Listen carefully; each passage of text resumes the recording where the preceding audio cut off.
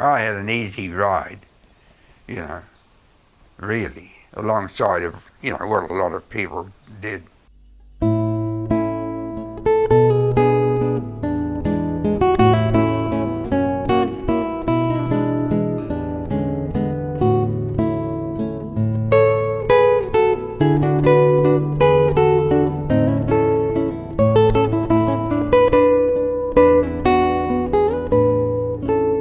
Welcome to Courage and Valour, New Zealanders in the Italian Campaign in World War II.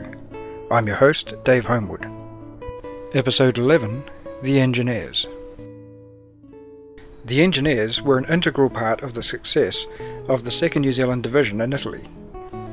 Perhaps their best remembered role in the campaign was the laying of many bridges across the rivers and canals of the Italian countryside to assist in the advance of the infantry, armour, artillery and other units.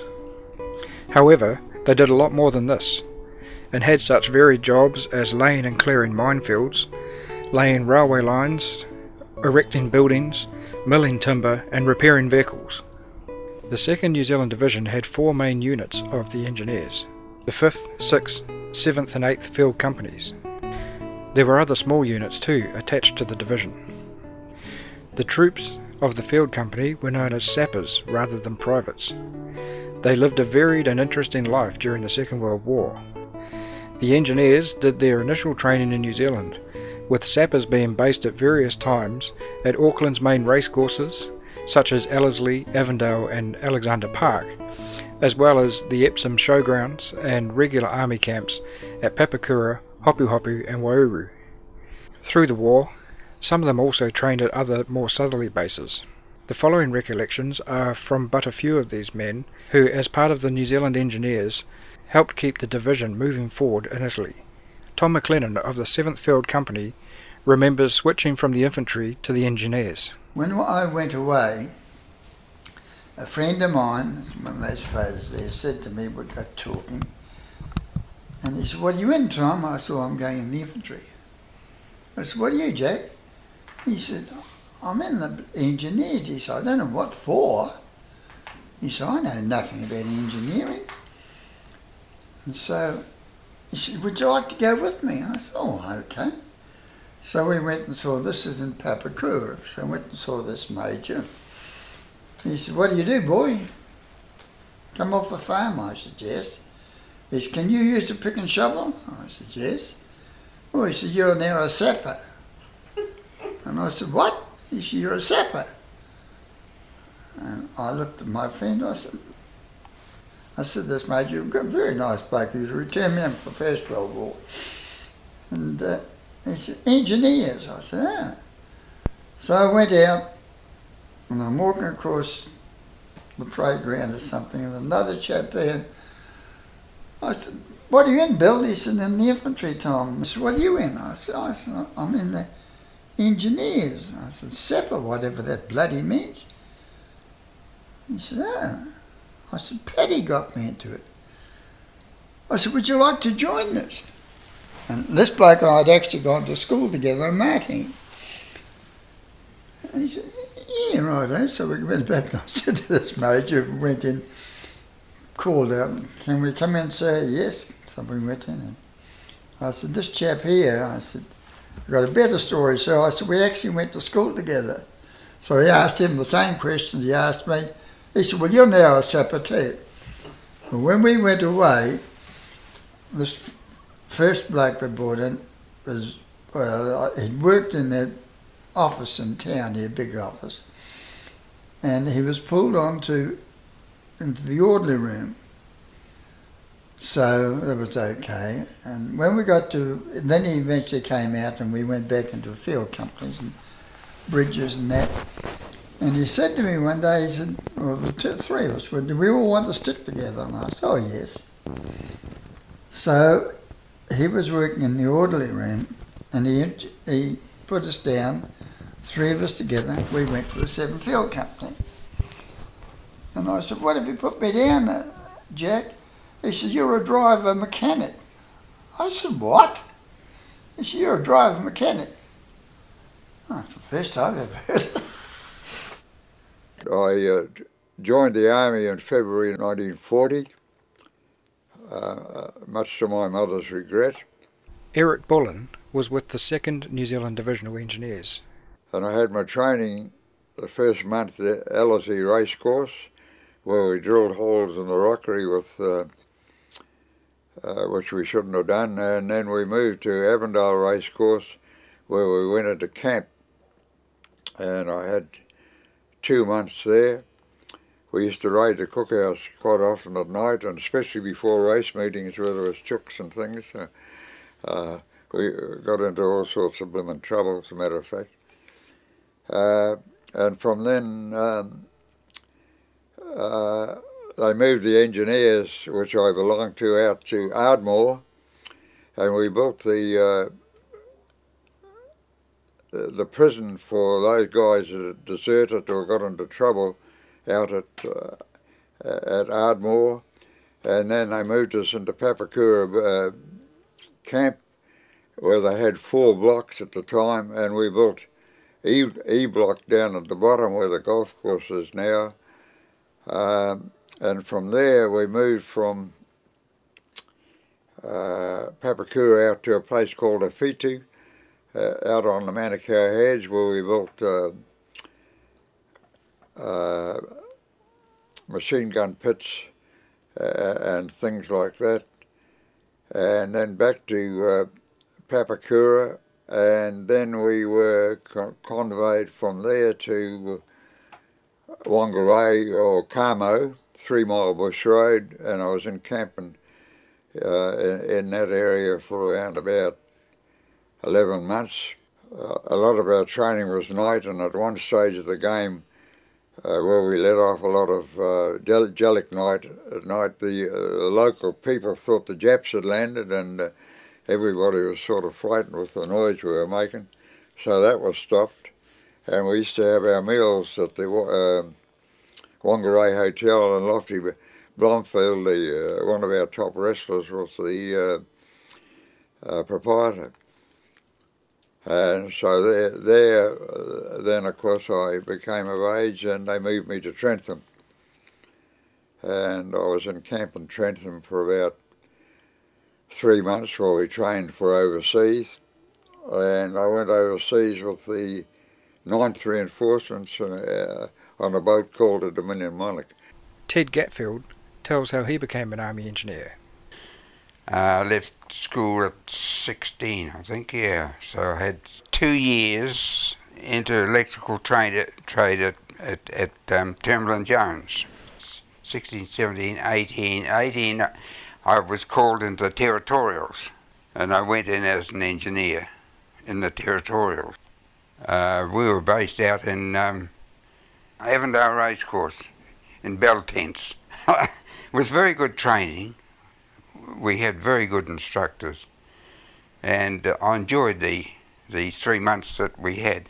And we're only supposed to be in the Territorials for 3 months and then go back to our job.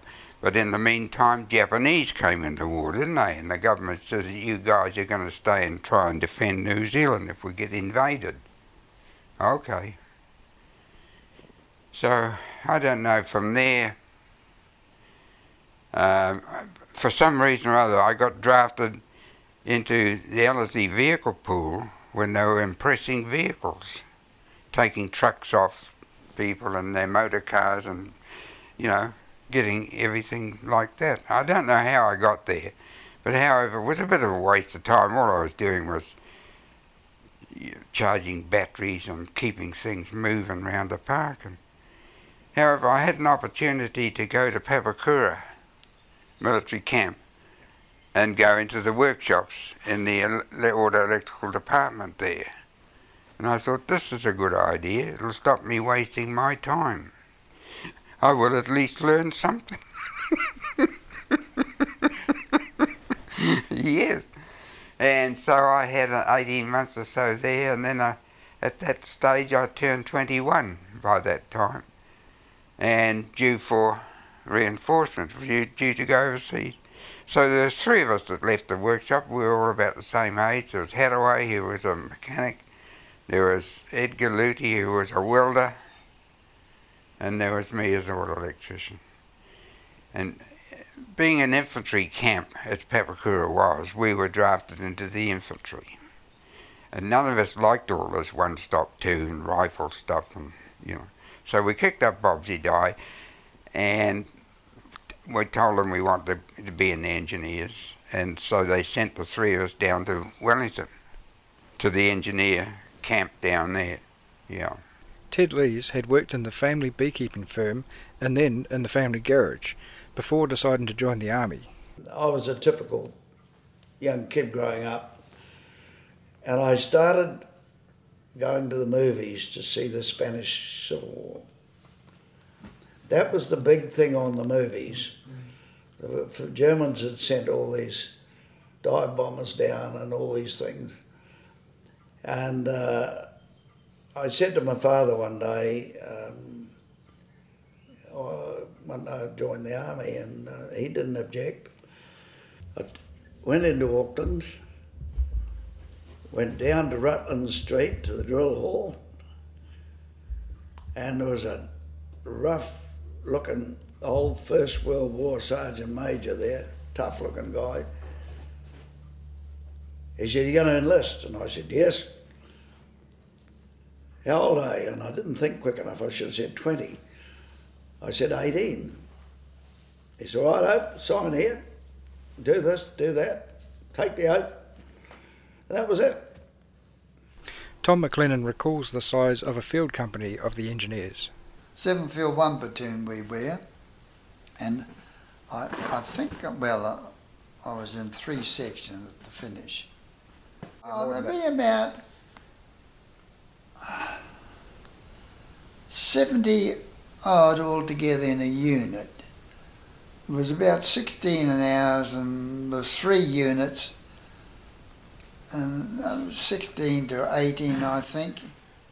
And then there was headquarters as well. There was another 20 maybe in there, I don't know, I've forgotten. But I've got an idea, there was around about 70 odd in each squadron, or in 7 Field. Of course there was we were number 1, there was number 2 and the number 3, all sort of different sections. But Eric recalls the main roles of the engineers on the battlefront. Well, the main thing is there's 3 or 4 things. 1 is roading, 2 is bridging, 3 is demining, and 4 is where you go into houses. The Germans used to put little explosive devices in various places, and you had to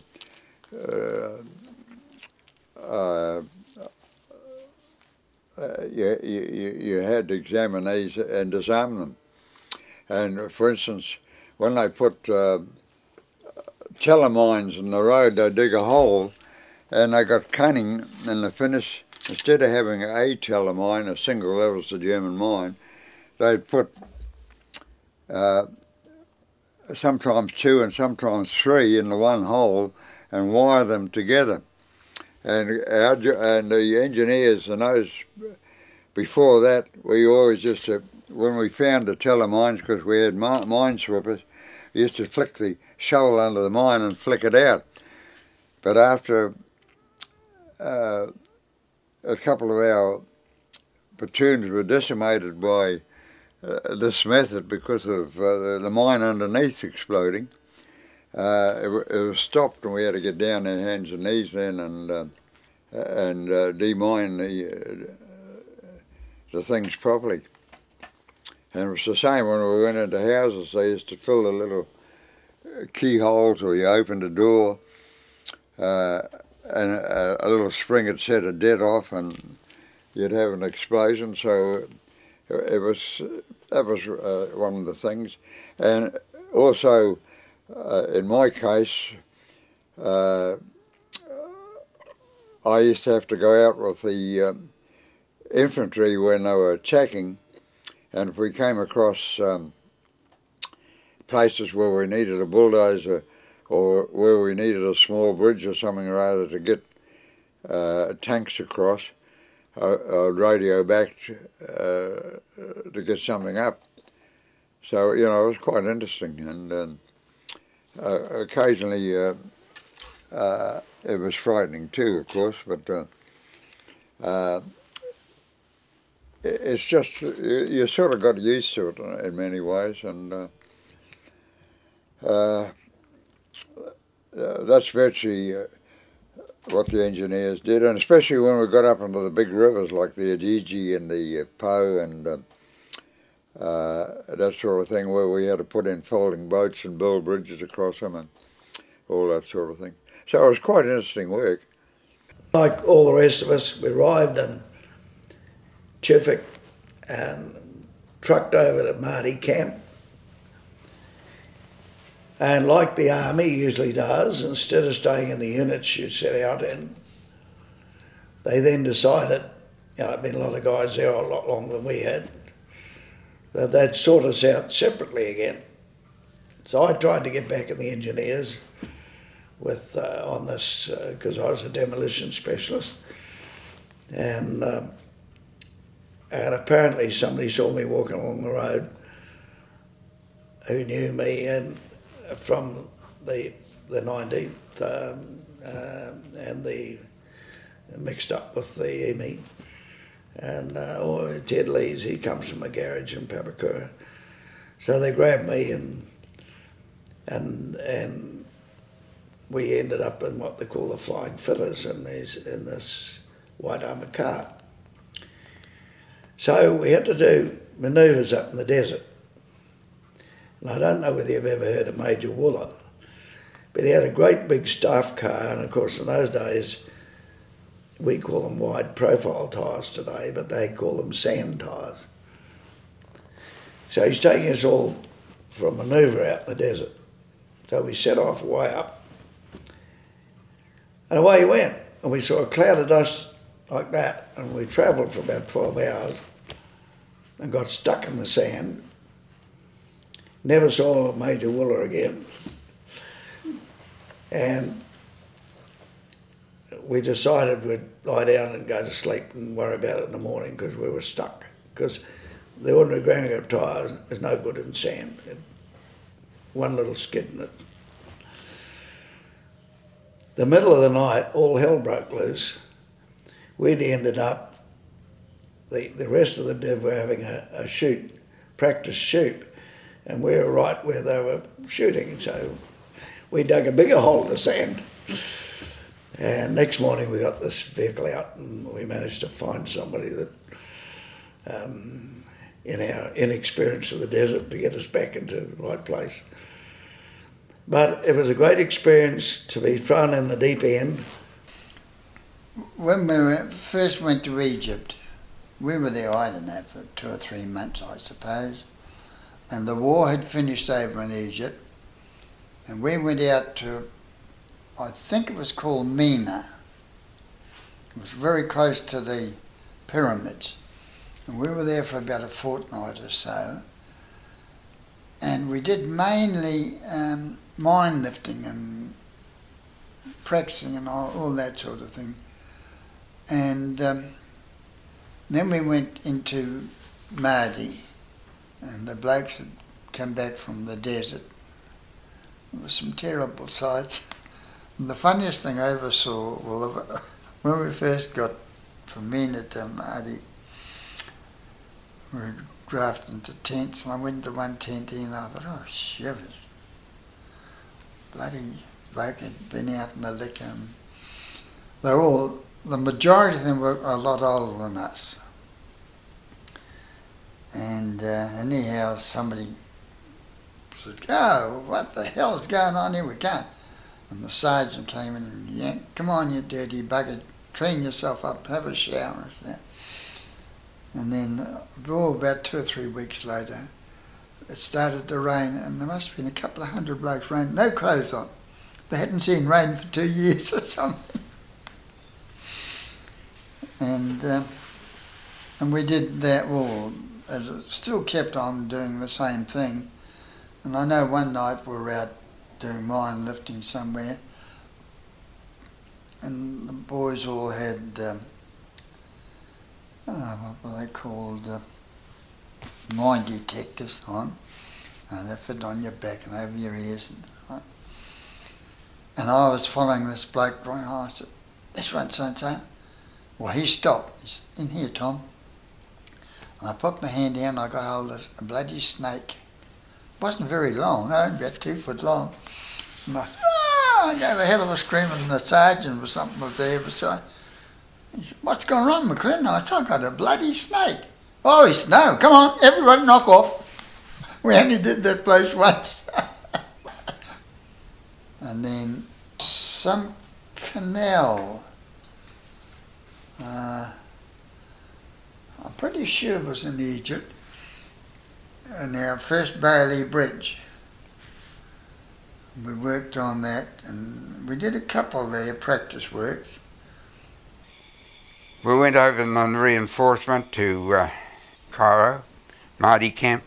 Did more training over there, lifting Bailey bridges, making Bailey bridges, and lifting mines, and you know, I didn't go much on that lifting mines, but I went through the mine school, and I'll tell you what, I passed 100%. I thought it was no good not being able to recognise a mine when I had to lift it and take the booby traps off. I'm dead.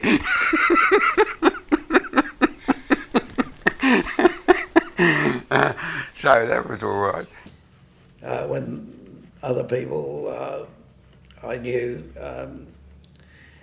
they said, look, the invasion's coming up, and we need a team of people to prepare all this stuff, to, you know, everything from Caterpillar tractors to Sherman tanks, and they're all got to be waterproof.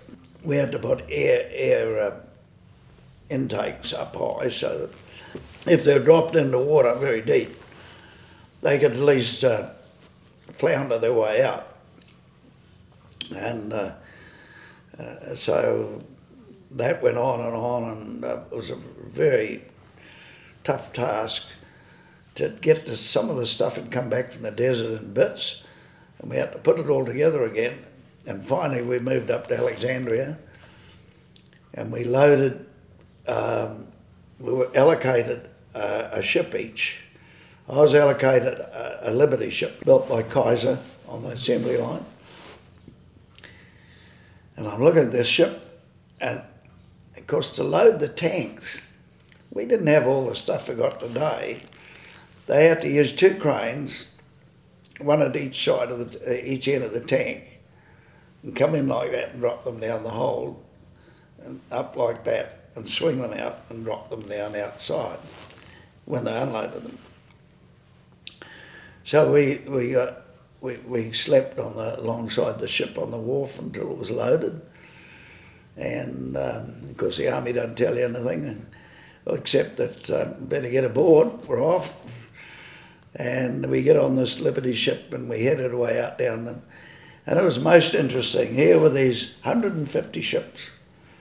You look out this side and you count so many that side and so many that side. And then the captain said, righto, because I was the senior NCO on board, and I got a job for you. They had these 8 rockets lined up on the top. We towed a barrage balloon during the day and let it out like that with a steel cable to it. But in case of air raid, no fancy things except a telephone. You're going to sit up there all day, and if I tell you fire 1, you fire 1, and it went up with a parachute, for it to come down, with 5 steel wires. I was dying to have a go, but unfortunately I never got the chance. It would have been lovely to see how well it would have split open a German plane. But anyhow, we got to Augusta in Sicily, or we went into Malta first, and then I counted 300 ships. Imagine 300 ships. The place was just chock-a-block, and then we sailed to Sicily. Our group, after mucking around for a while, took off, and we had this we went down a ladder into the hold, and we had a little space about that big where we could just bed down on our blanket. And everything was going very well, and the next minute there was a hell of a bang, and the old ship did a big jump out of the sort of water, and the bells rang, and everybody's up that ladder with their life jacket on like a rabbit. And fortunately, it was the ship next door that ran into a mine. It wasn't us, so that was lucky.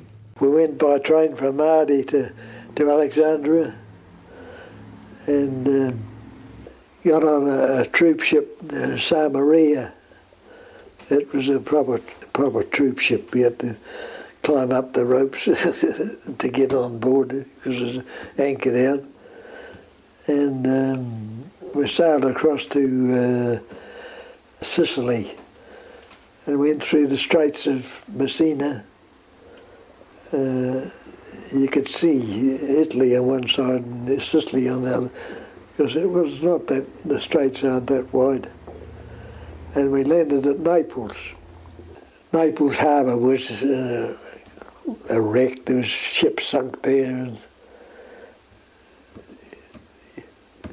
and they took us from there to the palace grounds. We had a camp in the palace grounds at Naples, and anyway, they put us on some cattle trucks and took us across the foot of Italy to Bari. There was about 30 of us to a cattle truck. It took us a couple of days to go because the tracks were in a hell of a condition. Some of the local Italians, they travelled all that way on the bumpers of those cattle trucks. I mean, our trip was bad enough in 30 to a cattle wagon. Down in Toronto and all through there, they were all peasants, all dressed in black, and they looked all the same. We used to nod to them and all that sort of thing. But then we were moved up to a place called Bari, up the coast, and while we were there, the big ammunition ship came in, and they were unloading that, and the Germans came over and bombed, and they had a direct hit, and this bloody ship blew up, and it splattered stuff around over half a mile. It was such a tremendous explosion, and that was in the middle of the Bari Harbour, and that was bloody scary, I can tell you. I've never heard such a bloody noise in all my life. While at Bari, which was the 2nd New Zealand Division's forward base by this time, Stan was given a task that really made him use his head. My first time I'd ever had to use centimetres and metres and that, because I had a kit set Nissan huts to build, and the instructions were all in metrics. So that was my first, contact with the metric system. And it was a bit awkward to start with, but I soon got used to it. And we built Nissan huts there for temporary hospitals and things like that. Whenever I was in base camp, I'd have to take various courses in lifting mines and also in on a course where I had to build models of the battlefield, make a profile of the land in plaster Paris and that, so that you could show the soldiers where to go. And apart from that, various mine lifting and bridge building lessons. We arrived in Bari and we did what we thought we had to do and got everything unloaded and tidied up, and then somebody came along and said, get these bloody tanks out of town. And so we got them out of town, and then we had to go miles. See, there was only, in the finished 2 transporters, there was only two transporters that you could put the tank on. So we had to drive these tanks. And do you know how far it is from Bari up through Foggy, right up? They'd done a lot of mileage, a lot of those tanks, by the time they got up to where the fight started. So I went over and joined this unit. I was all by myself, posted to this unit, which was called 27. It was a recently formed unit out of the engineers. It was called 27 Mechanical Equipment Company. And I was drafted to that. The OC gave me an interview and said, what do you do in civvy life? And I told him. Oh, thank God for that, he said.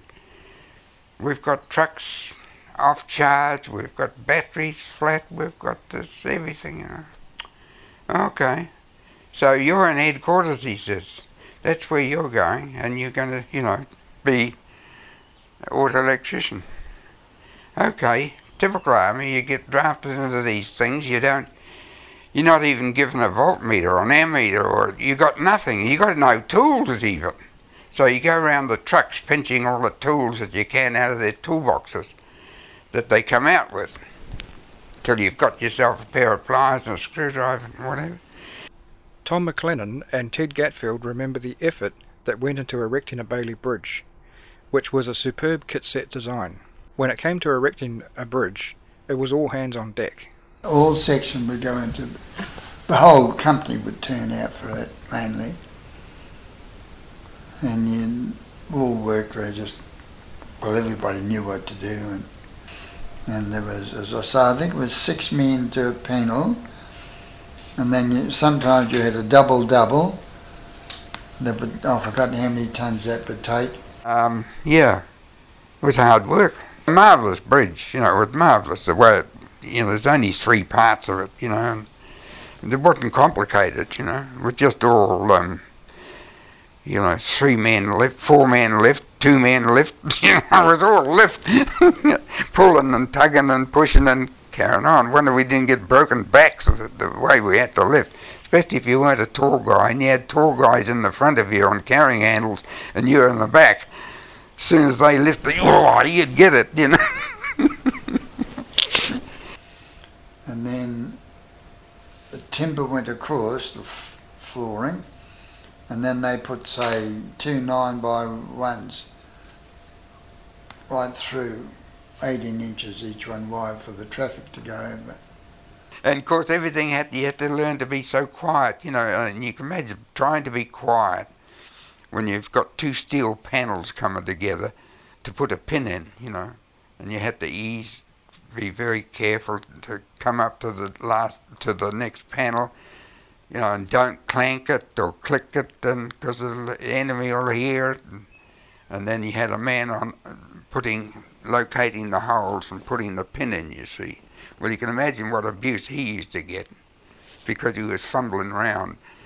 And he had to give orders to lift your end up and put it this way, that. And of course everybody's saying, you know, for God's sake, put the bloody pin in. It was always a circus, you know, with that poor guy that was putting the pin in. He really had the easiest job. He wasn't lifting, he only had to put the pin in. But the abuse he took because he was so not getting there, not making the go.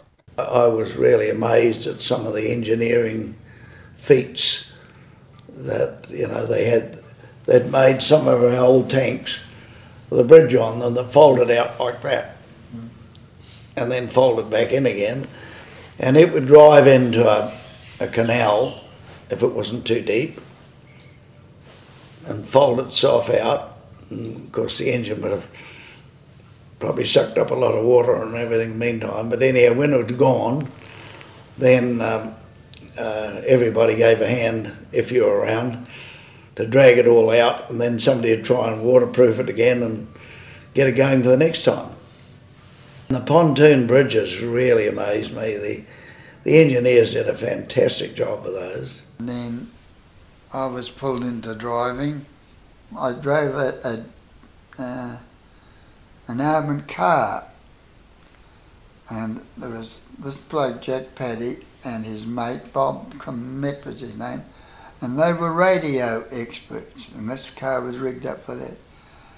Yeah, and from then on, we embarked and then went up towards the Sangro River, and that's where we stopped. We had to build a bridge across the Sangro, and we were there for quite some time, as a matter of fact. And on the Sangro River, we had to, and I was trying to think about today, we had to stay in 3 or 4 days. It was just the 3 of us there. We'd go back to camp, get our meals and sit there. And I think it was the Germans were shelling and that. I don't really know. But they were there with the radios, night and day, in case anything went wrong. And the Sangro River was the first Bailey bridge that I saw. We were on duty there all the time for about a fortnight. When we first got into the real nasty part of it, and all the houses had been shelled, and there was an old couple that could hardly walk, living in the basement, and they looked as if they were starving. So I took over a couple of tins of bully beef, and you'd have thought I'd have given them $1 million, you know. And then we go back, we were only about 50 yards away, and it was snowing, and the old lady came out with a shovel, and she could hardly walk. She was limping away, and she gets out in the snow there and started digging, and out of it came a big cabbage. And she staggered over to me, per voi juvenile, which means you're young. Well, and then the tears nearly came down my eyes, you know. Imagine an old lady doing that, and it's probably the only cabbage they had left. But there were so many people that nearly starved, old people that couldn't run away. We had bulldozers, D6s and D8s, and we made our own roads down into the bridge. And of course, all the rivers in Italy had stop banks to stop the rivers flooding. And the rivers came up, and we made a set off and built a bridge across the channel. And the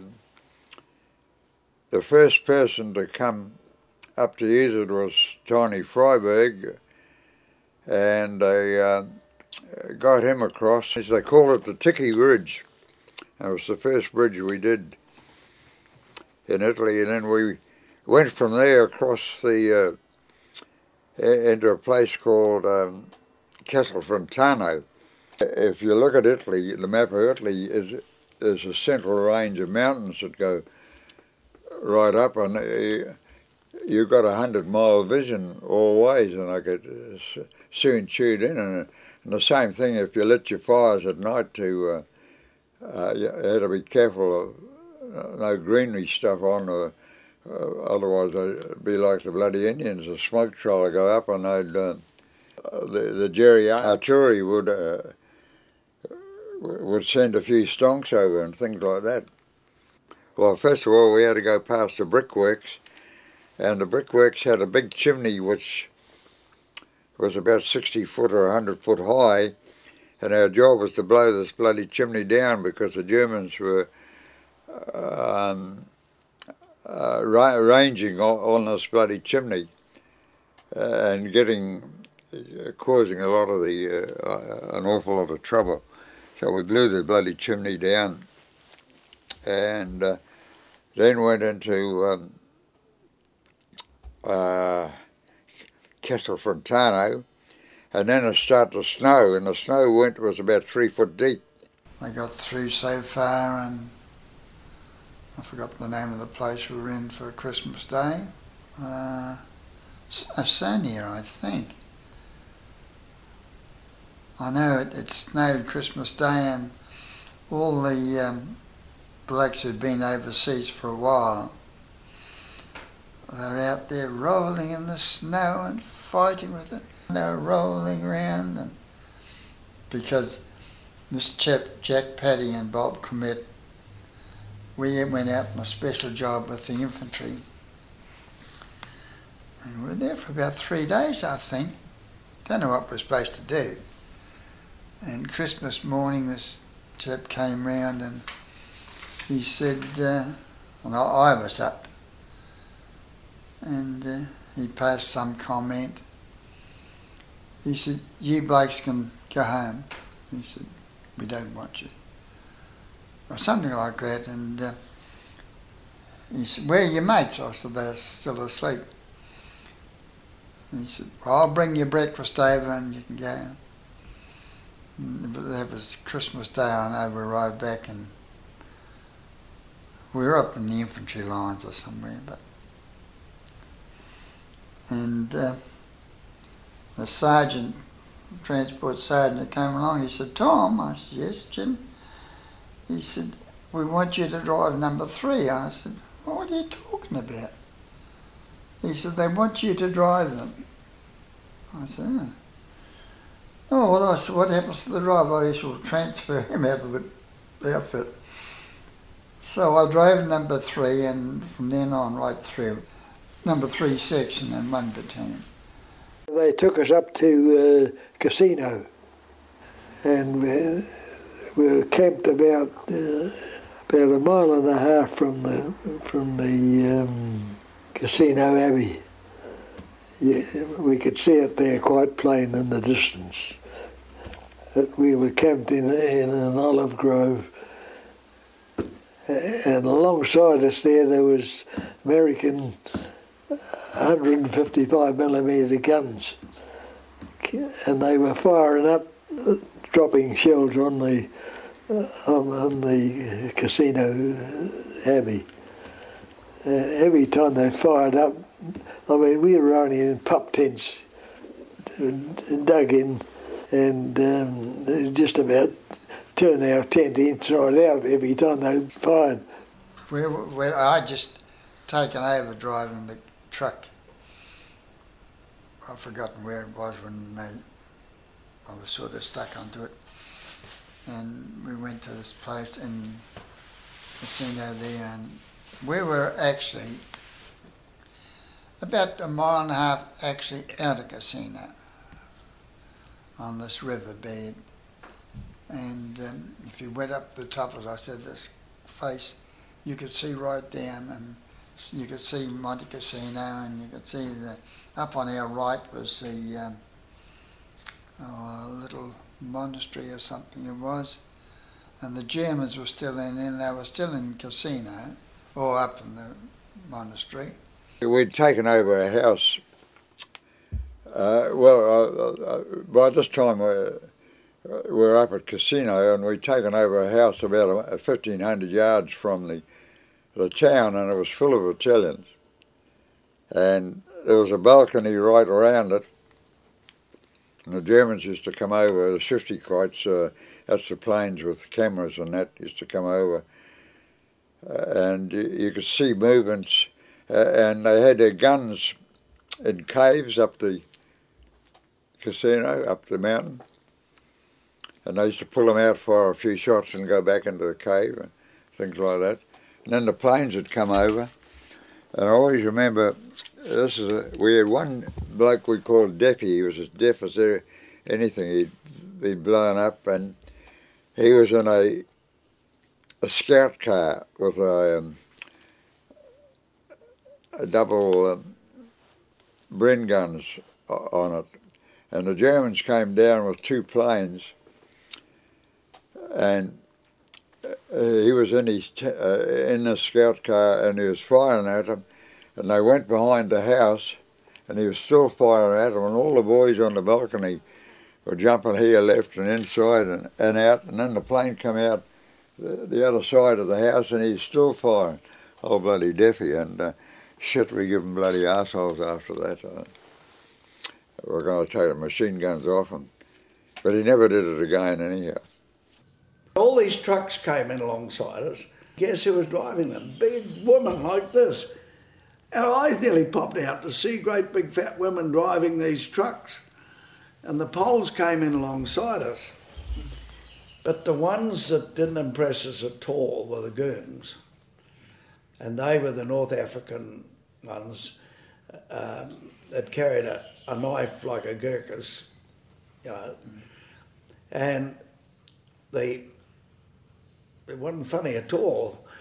When the weather was real bad and we had to all take our turn on guard duty, you know, just down below the Monte Cassino, where we were hooked up there in the snow. And there's 2 of us there with their Thompson machine guns in the dark. And you know what fireflies are like? They light up all the time. A little torch. Their tails light up all the time. I believe it's a mating thing, but anyway. You'd be in the dark and all one of these lights would be right in front of you, you know. And you'd hear something move, and anyhow, something did move. And I called Holt. And this great, big, tall guy stood up and said in broken English, "I am a French officer and I have 60 men here and I want to go to your headquarters immediately." Well, he could have been a German or anything in the clothes he's wearing, and he's in broken English, and we couldn't see 60 guys, the 2 of us. So we started asking him questions, and he got very angry with us. "I want your headquarters immediately." And then suddenly he went like this, and out of the ground came 60 of these goons that we'd never seen in the darkness with their shining big, you know, the big things like it. Yeah. And all we could say, the French people are that way. It was 2 guys on the road in the middle of the grapevines, and 60 goons with their big knives. And of course there was an artillery, it was a French artillery unit down below that had bombed us by mistake. But the problem is with those guys, they weren't used to living in a civilised country. And we've even had to threaten some of them that were attacking the women with Tommy guns to make them buzz off, because they were attacking, in a couple of cases, hardly any women around, but in the case where there was, they were attacking the women. That was the Goons and the Poles. And then we had the Free French. They were another. There was some of the French people themselves, but mainly there were these goons with French officers, and a lot of British, of course. On the night of the 17th and 18th of February 1944, the New Zealanders made their first attempt to try and take Cassino, in what was the second Battle of Cassino. We were making abutments so we could launch bridges over the Rapido River, which was only a very deep river, but very narrow, and making a hole in the stop bank so we could launch a bridge, and putting in abutments of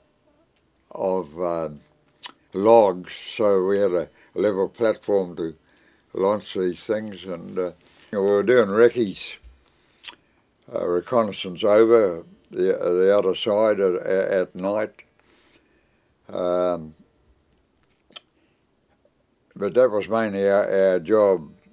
One night we went to a job at a casino, and on my truck there were 16 of us, including myself, and there was only 6 of us came back. They weren't all killed, a lot of them were very badly wounded in that, but there were a few killed. And this casino episode, when we had all the casualties, we had Americans who'd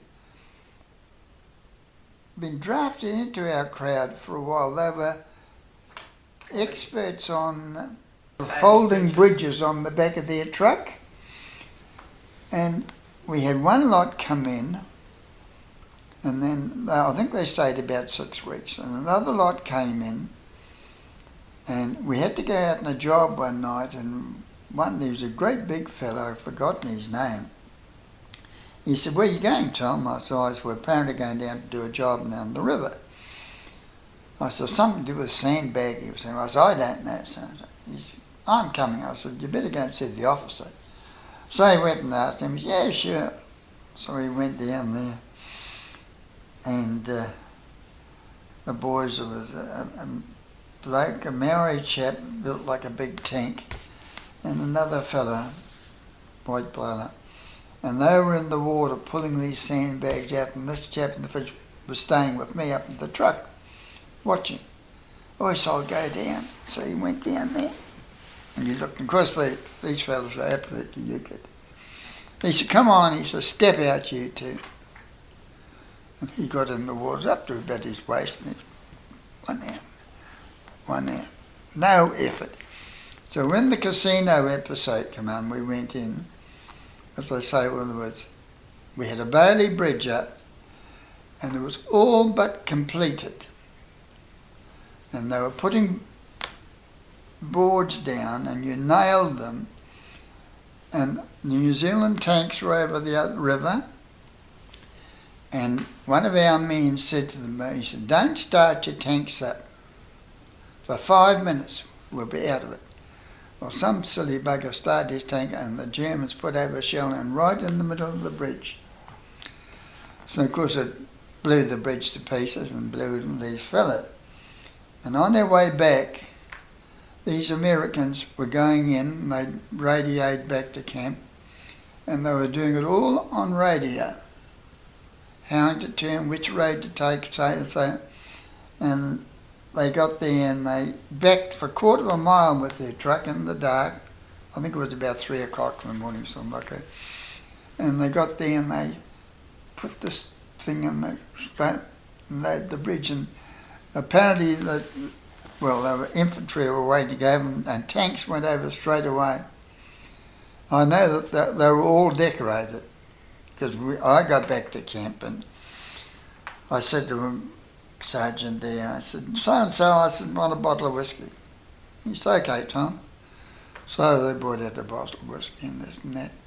And these boys arrived back 3 or 4 hours later, and I said, "Do you boys like a drink?" And, "Oh, yeah." "What do you drink?" "Whiskey." And I think they might only have 1 drink each. And I said, "Oh, God, we can't drink that stuff." The rest of us, we could. I suppose half the time we got home we'd get a bit full occasionally if you could. Yeah. Eric Bullen was right up the front with the Maori Battalion and other engineers. We were in the railway station at Casino, and the Germans counter-attacked, and they came in with a bloody tank, and the Maori boys, 2 8 Battalion were in there, and we were all together, and it was about 1 in the morning, and the railway line came right down into Casino, and that's the way we'd got in, and we skiperied and dashed up the track flat out.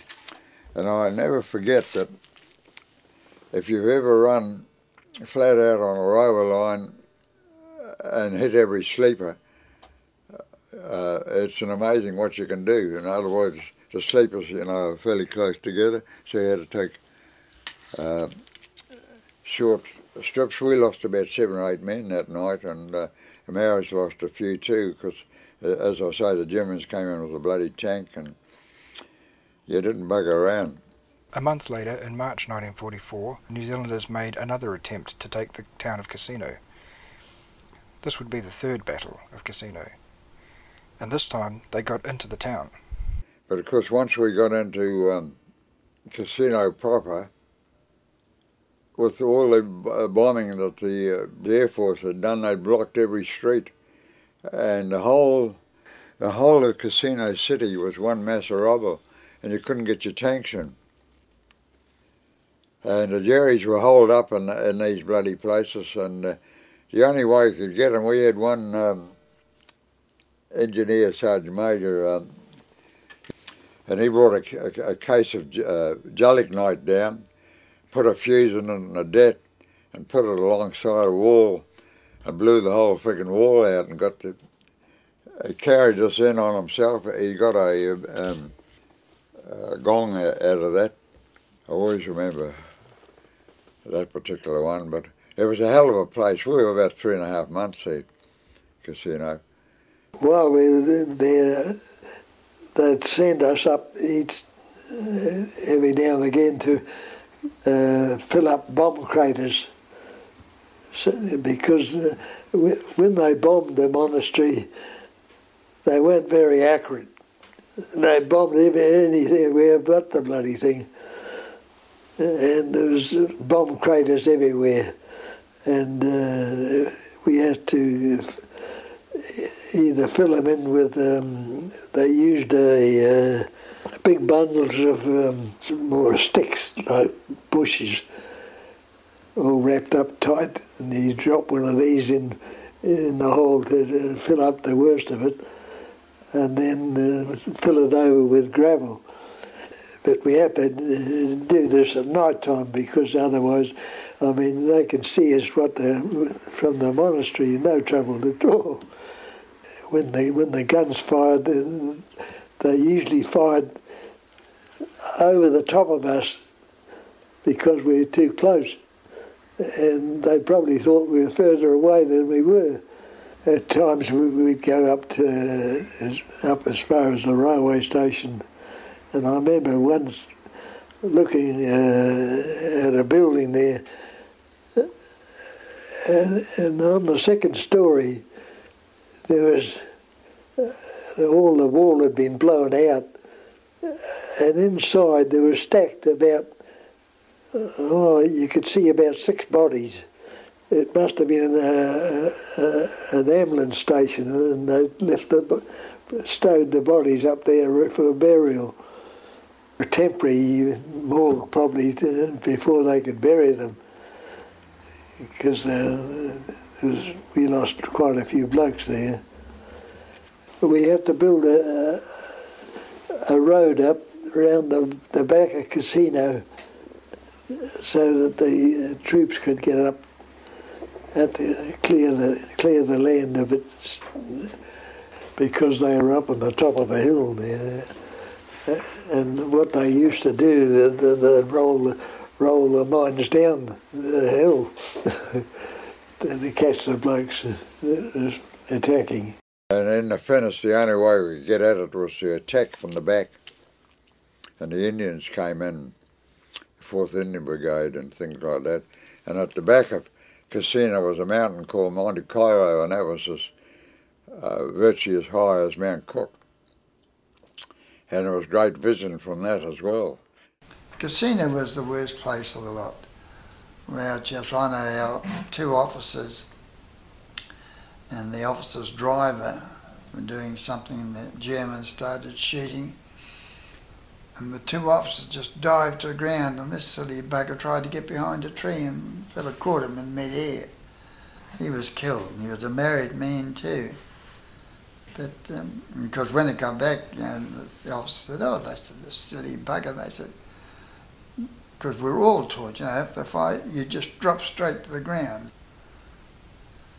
It must have been after Cassino. It was, because, as I say, there was 16 on my corporal. He got killed, And he and I used to sleep in the back of the truck. We had boards across from one side to the other. And I got back to camp, and this bloke, and he was a lot older than me, an Irish fella, bald-headed. He said, "Move in here, Tom." I went into his bivvy, and anyhow they were having a few drinks around, and so I put my mug down and got a mug full of liquor. My God, terrible stuff. So I went down, and I said to one of the boys, I'm going for a walk. So I went down to one platoon, a fella called Sergeant, he was a North Auckland bloke, and he'd been out on a recce with another fella, and they got their wine, and then they started to have one little bit, and they said, "Oh God, that's bloody terrible." And this bloke was a sergeant, and he said, "I've got a bottle of whiskey," and he tipped the whiskey in with the wine. I'll tell you what, we all got pretty full that night. And I remember getting back to the next morning, getting out, get your mug to go down for a cup of tea and breakfast, and all the enamel on the inside of the mug was gone. And I said to this other fellow, "Oh, Tom, terrible the name." I said, "Look at this." I said, "Oh," he said, "that's all right." And that bloke came home quite early from Italy, and he was killed 6 weeks after he got back in New Zealand. Wow. He was a hell of a good bloke too. His name was Paddy Presnell. That's the chap I tribute with. And he was bald-headed, I think he could have been Irish, been out in New Zealand quite a while. And we all had to go to this job, and I was driving. And I know we had to back up a long way, and the officer said, "Everybody out," so the boys all got off. "Go on, put on your mine detectors," and good. "And take your rifles."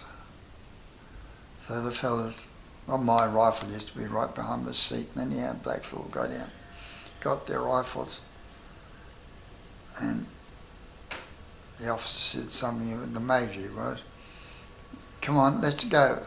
I've got this breach to do, or something to do." And Paddy Presnell, he said, "What are we bloody well doing?" He threw his rifle from 20 feet away into the back of the truck. "Come on, boys," he said, "we don't want rifles." He said, "We've got to find bloody mines." And they all threw them back, and the major just apparently next morning came around and he said, "Thank you, boys." He said, there was no red tape about it afterwards.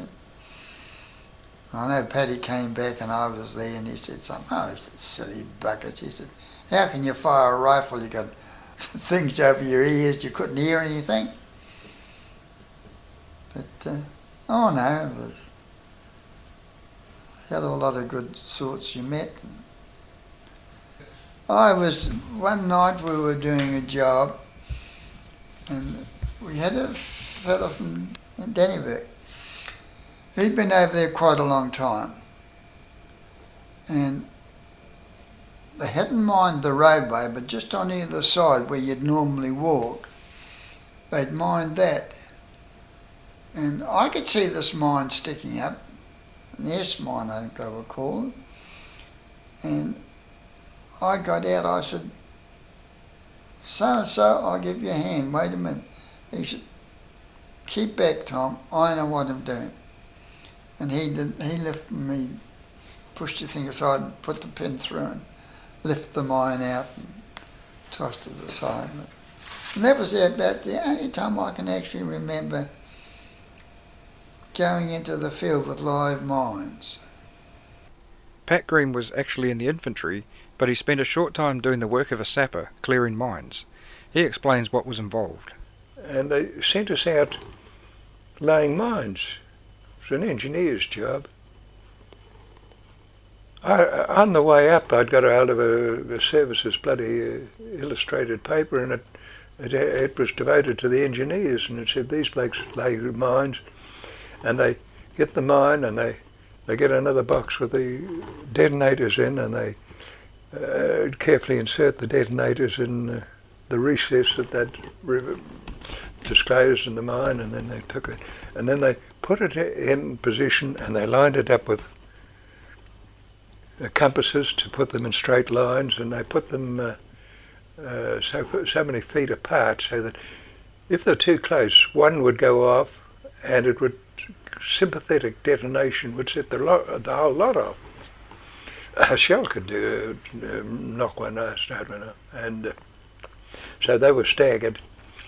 But these kind of mines were invariably for tanks, or transport, and it took over 200 pounds weight to shear the wire that released to hammer onto the needle that darted into the, had a spring that sent it in, the needle into the detonator.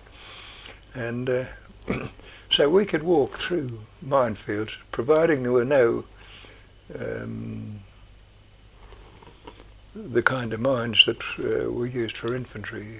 We had a couple of different ones. One of them was about the size of a tin of spaghetti, 400 mils, and it was a container, and it had another container inside it, and there were 3 little wire prongs that stuck up, and all you saw was about an inch of black wire, or it might even be brown wire, and that, if you stood on that, you pushed it down, and it set a detonator that set a time fuse of 4 seconds. Well, you couldn't run 40. You might run 100 metres in 10 seconds if you were an Olympian, but with army boots on and army gear, you wouldn't run very far. But you heard this bloody thing click if you stood on it, and it threw the inside canister up about 6 feet, and an explosive in the base of it went off, and it threw nasty pieces of metal all around in a semicircle. And they were S mines, and they were very nasty. And we had another one about the size and shape of a shoebox, cigar box, and it had, you wouldn't see anything, and if you walked on it, it would go straight off instantly, and you'd be minus a foot. Brigadier Kippenberg, he lost 1 foot completely and half of the other one on $1 Million Ridge, which was about 3,000 yards from Casino Village. He had gone up on there to have a look at the village, to prepare a plan attacks on the village, and it walked in the shoe mine, and there was no metal on them except the detonator itself, which is aluminium, and so they didn't register on mine for engineers had mine finding gear. We didn't have any. Percy had been with us for about 3 years, you know. We called him Pongo Pierce because he was a pommy, you know. And he went out on a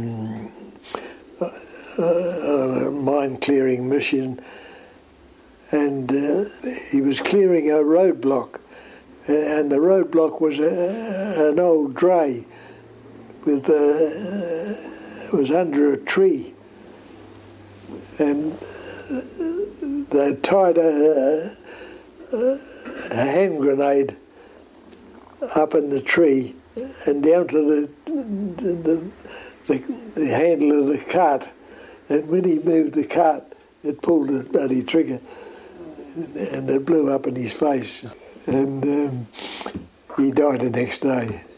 Previously, he nearly got killed as well, and he thought, they're going to get me, because he knew somehow, you know, that his time was up.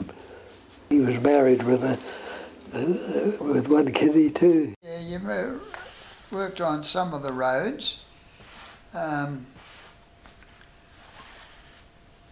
You carted timber sometimes.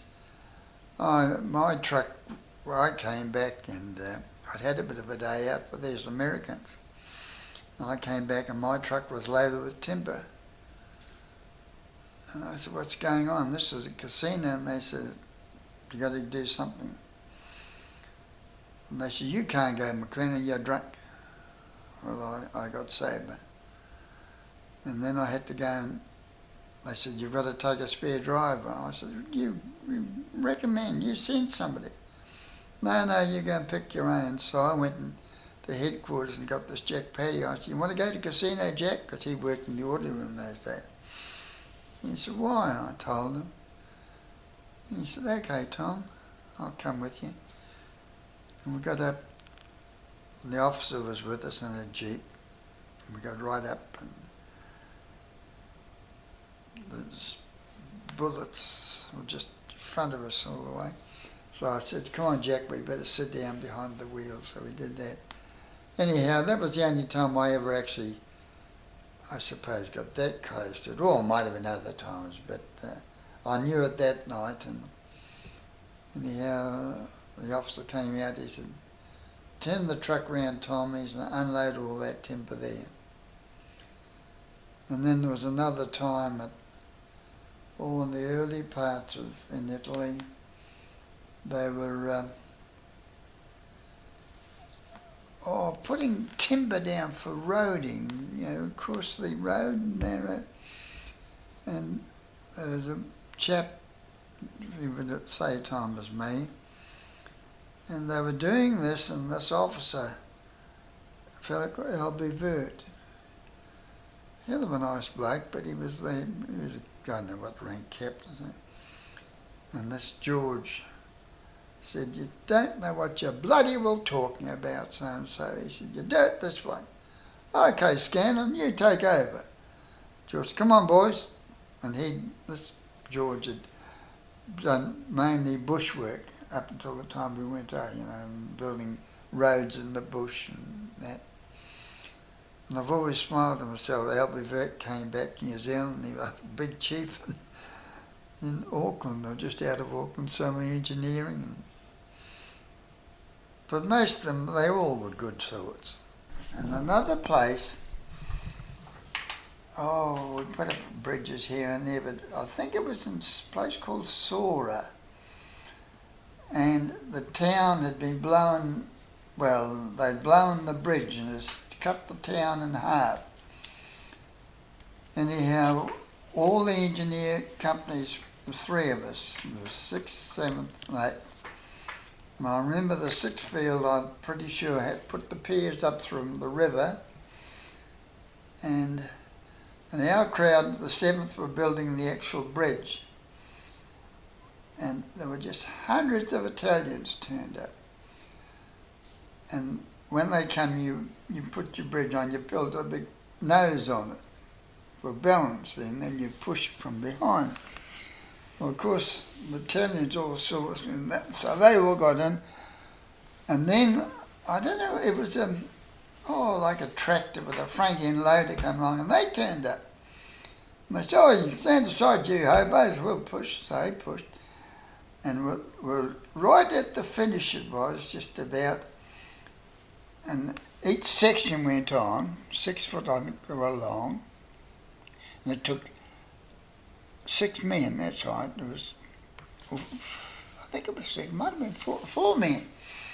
And of course, the bridge, as it got out further and further, because they didn't bother with this thing to push it, it got way up, and the Padre was there.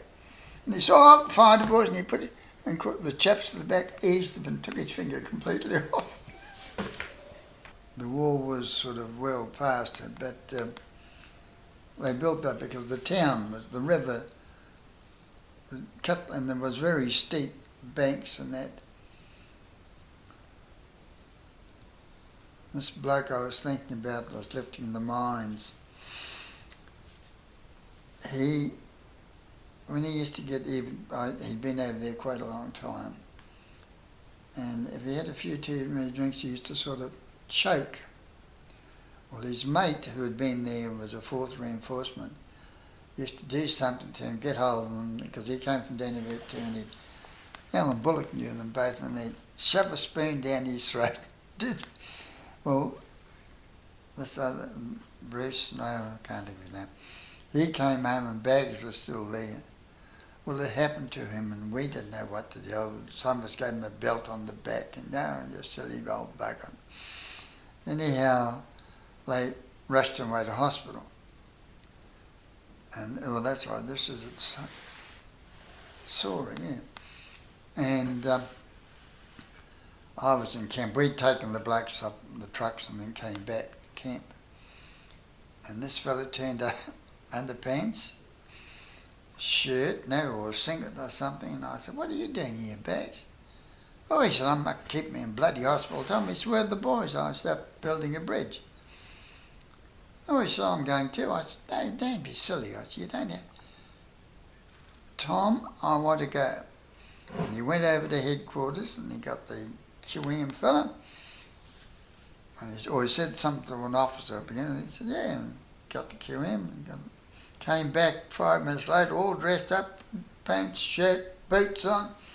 He said, "Come on, Tom." He said, "You have to take me up to..." I said, "I do." So got in the truck and we drove up to... And that's when I stayed there most of the time then and watched them working. After Casino fell, we took off and away up to Rome, and Casino was actually guarding Highway 6, which was the Appian Way, built by the Romans, and that was a straight road for bloody miles and miles, and that sort of thing. So we went up into places like Sora and bypassed Rome. And we were on the road going somewhere, and we were all in line. Little village. Anyhow, they were shelling, and I don't know how I stopped. And I don't reckon I ever opened the door. I went over the side of the truck there was a drain sort of beside us. So anyhow, they kept on shelling, and I sort of stood up, and there was nothing, well, not laying right beside it. So I said to them, "Shift your trucks over there on the veranda." Anyhow, I drove mine over, and then one bloke, he said, "I'm not getting in again," so I shifted his truck over. Anyhow, we all did that. And then, the next morning or something, shrapnel had gone right through my seat, and I had a bag at the back with clothing on, you know, and gone right through that too. That was perhaps, I don't know, sometimes I got... Casino was bad, but you had a lot of fun too, I suppose, a lot of little things that happened you could laugh at and enjoy. We were there one Sunday morning having church parade, and there'd be 30 or 40 blokes standing in this riverbed on the banks, and the German plane was coming, and we were all watching it. And you could see these shells dropping. So the padre said, "I think we better go to cover," and the Germans, where we were, had cut slit trenches all up this bank. So I don't know where the hell I went. I didn't go up there, I know that. But anyhow, the blokes lightened took up, and the plane had gone, and we were there, and the padre said, "We'll sing the last verse," and I've forgotten what it was. And then we sort of looked round, and right up the top of this thing was a chap there with his pants off and a mate look, and he'd been badly wounded in Egypt. But anyhow, we found out afterwards there was not actually mines they were dropping, they were pamphlets sort of exploding to explode. I think you'd been hurt if the head gone off. I don't know, but I know it was rather humorous at the time because whatever the hymn was, and then everybody, even the padre started to laugh and called out, "Are you all right, so-and-so?" And say, "Yes, sir, we're just having a look." He thought he'd got a bit of shrapnel on his backside. But then I had another, where we were, they shelled us. And Diane, my friend, and his mate were there, and they said, "Let's get in the armoured car." So they dived into their car, and a bloody shell landed just away, and shrapnel came back and into the car and down the glass down his side of his face. Oh no. And there was no shelling in Rome on either side. I think there must have been some pact somewhere there, because the Germans just got out of there. There was a funny thing there that was about Casino before I got to the division. The Fifth Army, the American Army, were going to go. There was a bit of a tug of war between the American Fifth Army and the Eighth Army. You know, what's his name? You know, our outfit. Who was going to go to Rome? That was the big prize. That was where the generals were going to get their medals. And so basically the generals are saying, who is going, you know? And the Americans won. They were going to take Rome after we'd lost all the casualties. And they lost a hell of a lot of men too on that Casino trip. Why the hell they didn't just circle the blimmin' hill around it so that they couldn't get any provisions, they just starved them out without any casualties at all. But there's no sense in half these generals'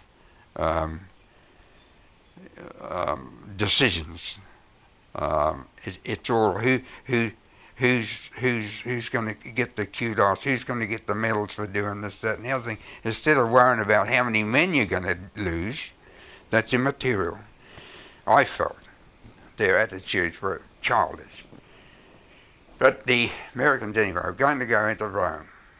Everybody, the Eighth Army stood back, let them go, and the Germans knew they were coming, and they left Rome just on their own, you know, and then they heard that the Yanks weren't going to go, and they all came back to Rome again. It was a proper circus. And however, finally, I don't know who got there finally, whether we did or not. But we weren't far behind them anyway. We were very close to Rome. I think we all sort of ended up there more or less at the same time. Freiburg was very good from our point of view. He got into Rome before the Yanks and secured the best hotel in Rome for the New Zealand club. So the Americans dipped out there. Yeah. And we went to, 4 of us went, I don't know how many, but there were so many they could sort of keep in the club, and the rest you had to go into an army place. And we went to this place, went out this army place, and these 2 fellas were been right through, well, not, most of both through Egypt. And they were a lot older than us. And they said, "To hell with this, we're not staying here." So they talked to somebody else, and right. So we got back into Rome, and they had it. I don't know how they knew, but we went into a place, and I don't think it cost very much, I've forgotten. And we stayed there for the whole week. Our meals, and just go to the club and have our meals, and drinks and that. There were concerts on there and entertainment. Oh, I walked around Rome quite a bit. I went to see a show that was the Kiwi concert party one day. And the Yanks were real fool when they saw that, when the guys all took their wigs off, you know. They were, you know, standing up in the seat saying, "God damn, you know, I thought that was..." They were funny, yeah. In New Zealand, I saw it a couple of times. One place I was out somewhere, I've forgotten where it was, and the Americans turned up. There were hundreds at it. But, oh yes, they were great. They'd get some of them and they'd start clapping a bit, and somebody would pick up a guitar and start, and there'd be dead silence. And I know we were sitting on a hill, and there could have been a couple of thousand there, and they were in this sort of great big tent and platform outside, and God, of course every time they started, the Yanks, when they finished, they'd be clapping and yelling and more, and a couple of blokes to get on the saxophones and this and that, or guitars, and sing, and they were great. Talk about food. Joining this unit before we pulled out, my first meal, because we'd been told in every army camp that we'd ever been in, and moaning about the food was rubbish, and we had strikes and all sorts of things, and we're always told by the old people, the old soldiers, wait till you get to the overseas, you'll be on bully beef and biscuits. If you think this food's rough, wait till you get there, you know. And I thought, well, that's okay, this is good. I lined up for my first meal in this unit with my mess Dixies, and roast beef was put on that pig, and gravy, and roast potatoes, and roasting. And I said to one of I've never seen food like this since I left Mum's. And I said to one of the old digs, I said, well, what's this? Is it some sort of party, or is it, you know, a celebration? Shit, no, he says. Unless we get food like this, it'll be bloody hell to pay. Oh, I thought, this is good. At least I'm going to die. I'm going to die with a full stomach. And from then on, we always did have good food. No, we had cooks, 2 or 3 in our section. Well, there was 2 in our sections, and I was trying to think the other day that they were talking about, and the things were like on the ground, a big long sort of tunnel affair, and the fires would come up, you know, and we had 2 excellent cooks. We had 2 good cooks in our unit that roasted things in a camp oven. Everything was just on camp ovens and in Dixies on the ground, you know, with big blow lamps to heat up the trench. And you had the oven right at the end of the trench, and you had the mess Dixies, you know, and those boys were good. And they really looked after us in our little unit. There's only about 50 of us in headquarters, so it was a real, you know, good place to be. The Americans, when they came to us the first time, then the chiefs cried because our mess is ready, and went over and we'll take our Dixies over. And they said, "What's going on?" I said, "Oh." And I could have been sort of a roast dinner, I've forgotten now. And they said, "Christ, you blokes always..." "Oh yeah, just about." "God, what bloody great life you got. In our camp we only get spaghetti and this and that, but we always got raw roast meats or steaks or I don't know. We were never hungry." And they certainly were. The cooks were always great. And we always, even as I say, had good food because we had 2 damn good cooks. And they, you know, were in an unfortunate position in a way, because wherever we went and we could cut down and shelter from shell fire and things, those poor buggers had to work through it and get the meal prepared for the rest of us. Otherwise, they were, as you can imagine, they were rubbish. If they said, "Well, we haven't got no tea ready tonight because it was too dangerous," it wouldn't go down well, would it? Sometimes if you were moving about and you pulled up there, and the part that used to always make me laugh, they were mainly South Islanders. You'd be going on and then be sort of pull up convoys and that, and there'd be 3 or 4 of them, they're out of their bloody trucks, thermets, little tin of petrol, and then have it boiling, and sometimes they get the water boiling and have a cup of tea, and then you'd see a bloke truck start to move, they put their foot over the petrol tin to stop it and get back in with their tea and that. But they were mainly, I always felt they were mainly South Island fellas who lived in,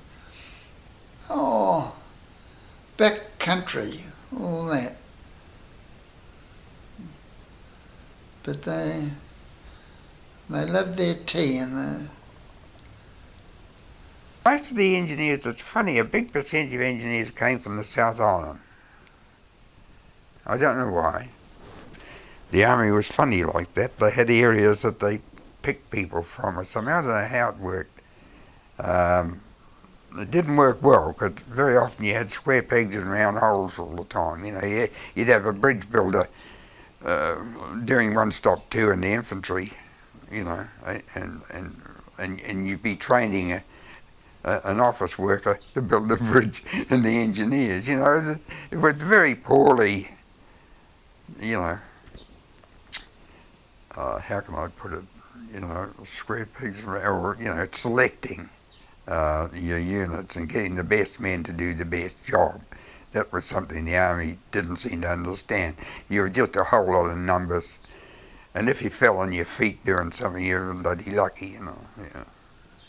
Following the fall of Rome, the New Zealand Division continued to move north. Along the way, they encountered a number of skirmishes with the Germans, as they headed towards the major objective, which was the city of Florence. It was a messy time, and of course we weren't far from Siena. There was a lot of, how shall I put it?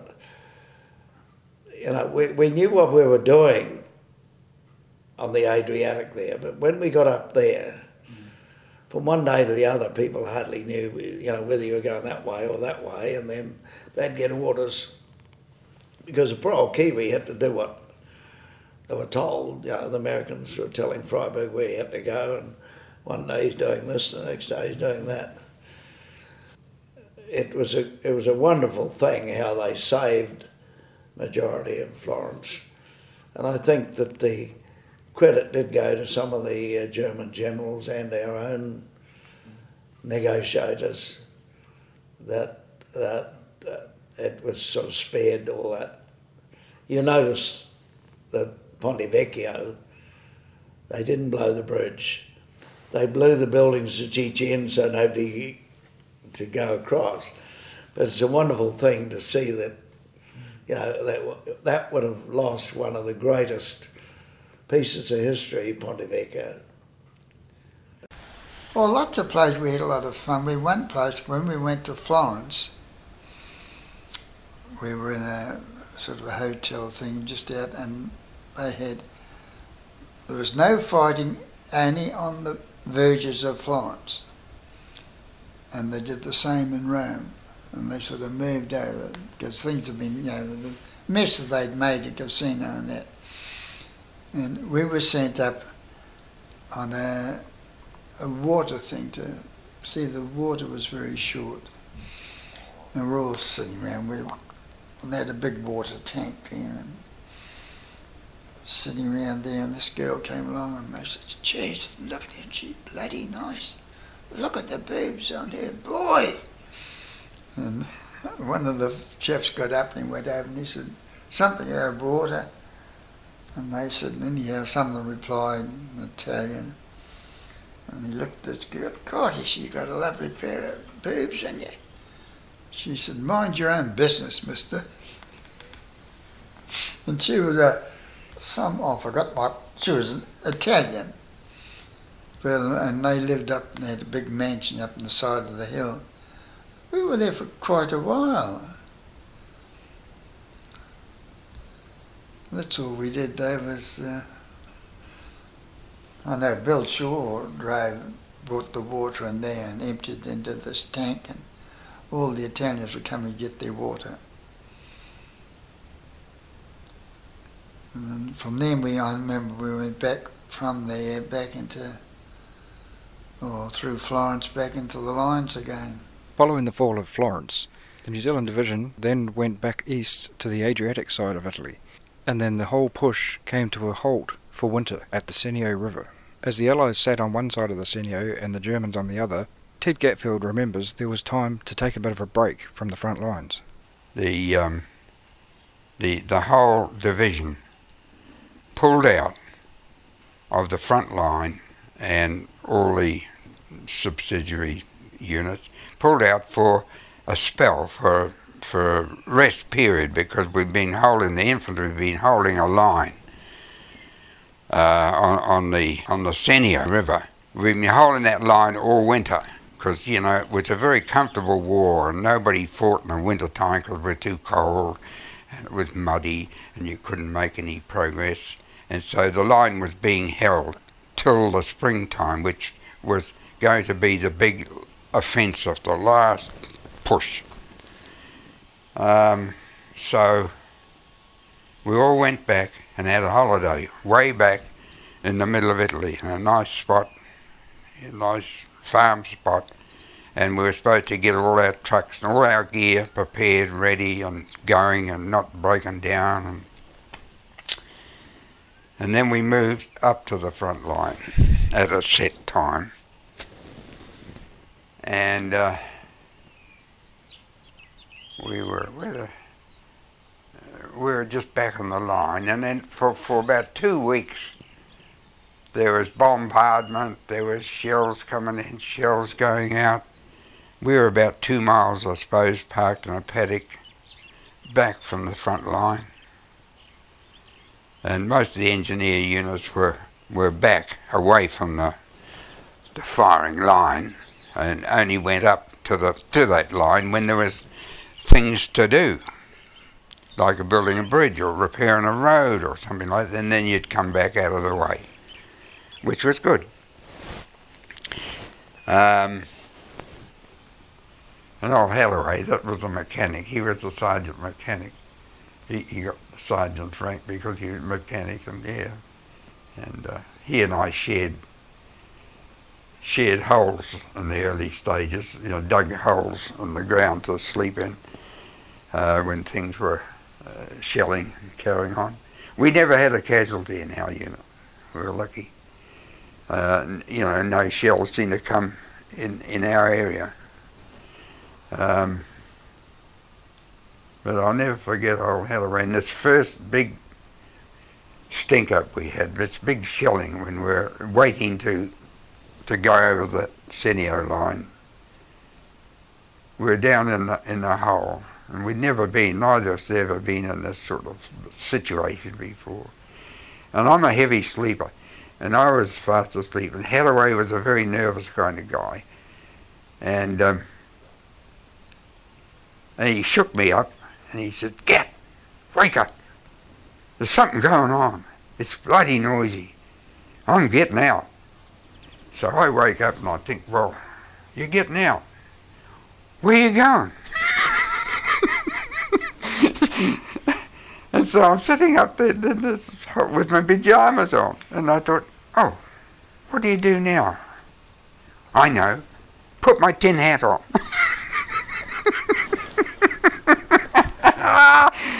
So I put my tin hat on, sitting up in my pyjamas with all this stink going on, and shells going swish and whizzing and whizzing. And then it quieted down, and I thought, oh shit, I better go and get dressed. I'll get dressed and I'll go and see where everybody's gone.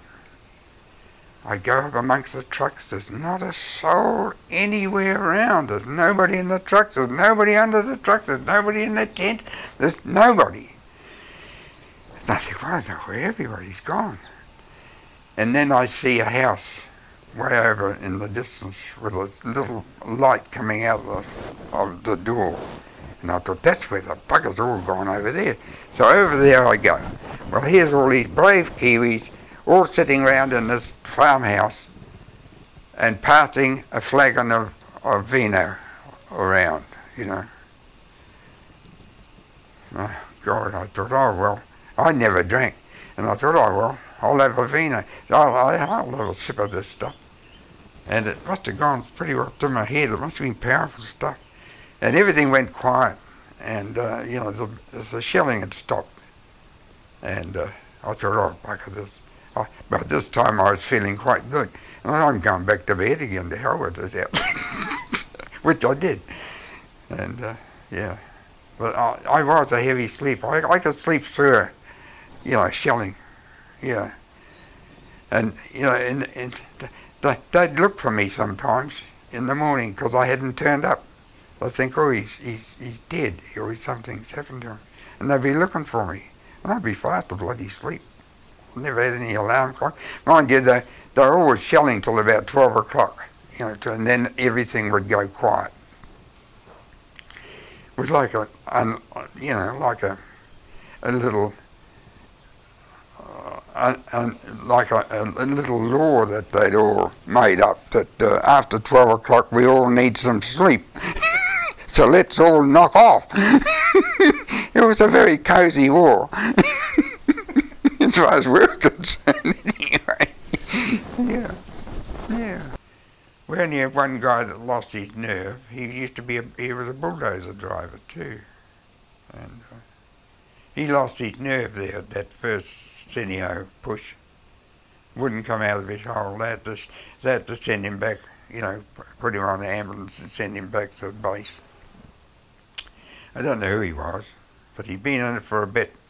And he was getting his nerves were getting shattered because it was dangerous work on a bulldozer. They had no armour, nothing around them. You know what, the D8s and D4s, they just got a seat that you sit up doing all the bloody thing. You know? And that's not good. And they make a lot of noise. The Germans heard the bloody bulldozer working somewhere, they'd bloody shell hell out of it if they could, you know. Bloody dangerous job.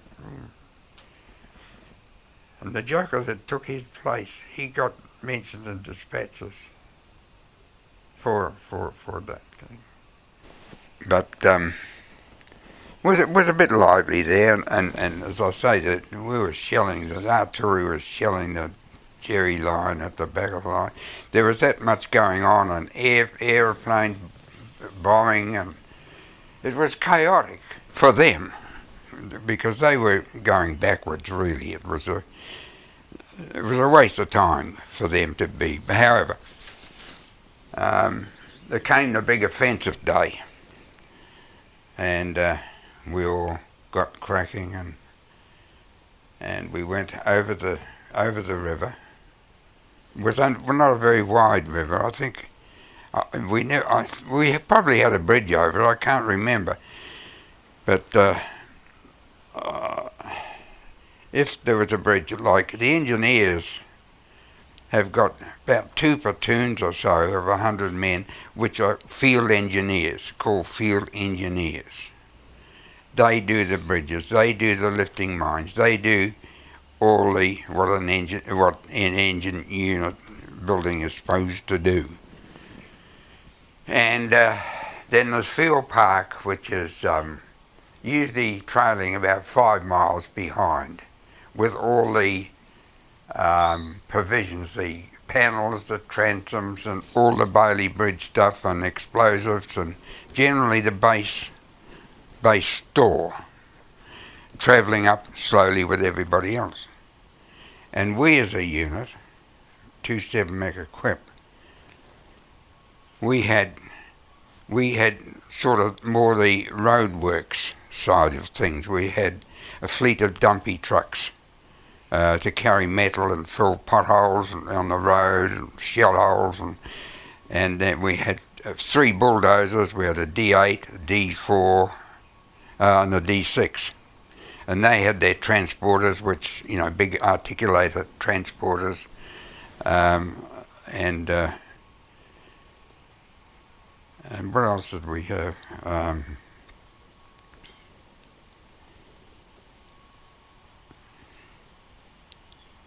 Yeah, well, that was about it, and of course all the stores and things that we needed, like a petrol carrying wagon that had full of jerry cans, and we had another big Mack full of diesel cans, and being in headquarters we had all that to supply.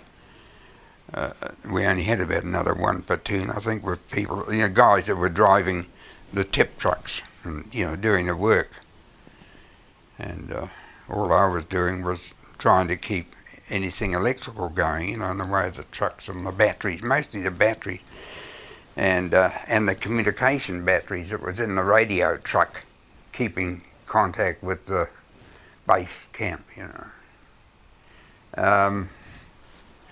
And so it was a pretty cushy little unit to be in, and I was, you know, nicely occupied. I didn't have time to worry about anything much, about dying or... I was too busy.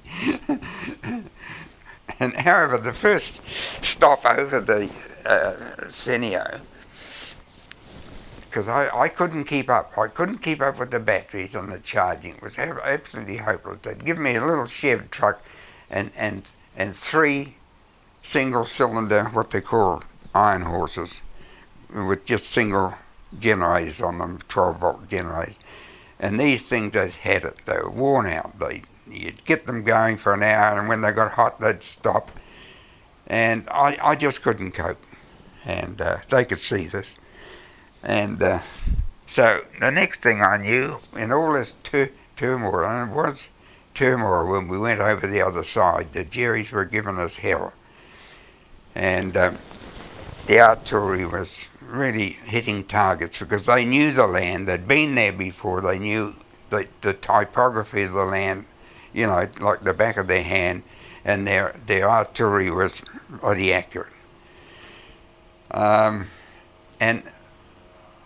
I think, yes, I was down the hole because I'd been knocked over by some concussion, fixing these damn chores, and they were making so much noise I couldn't hear anything else going on.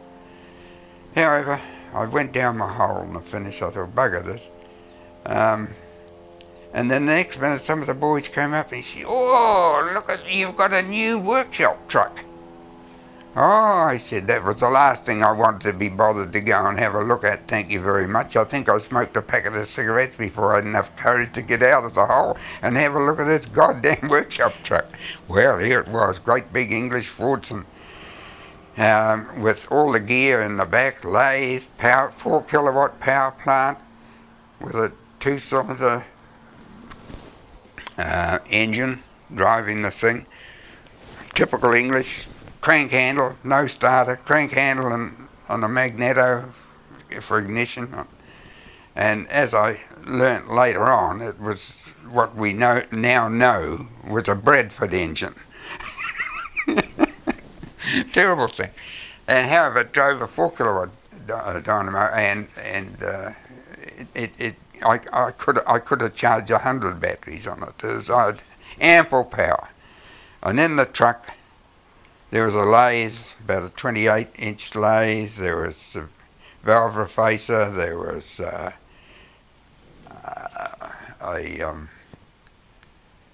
drill press, grindstone, all the little things that you'd expect in a workshop truck. And the sides all folded down with vices on them for mechanics to work round the truck if it was in the field.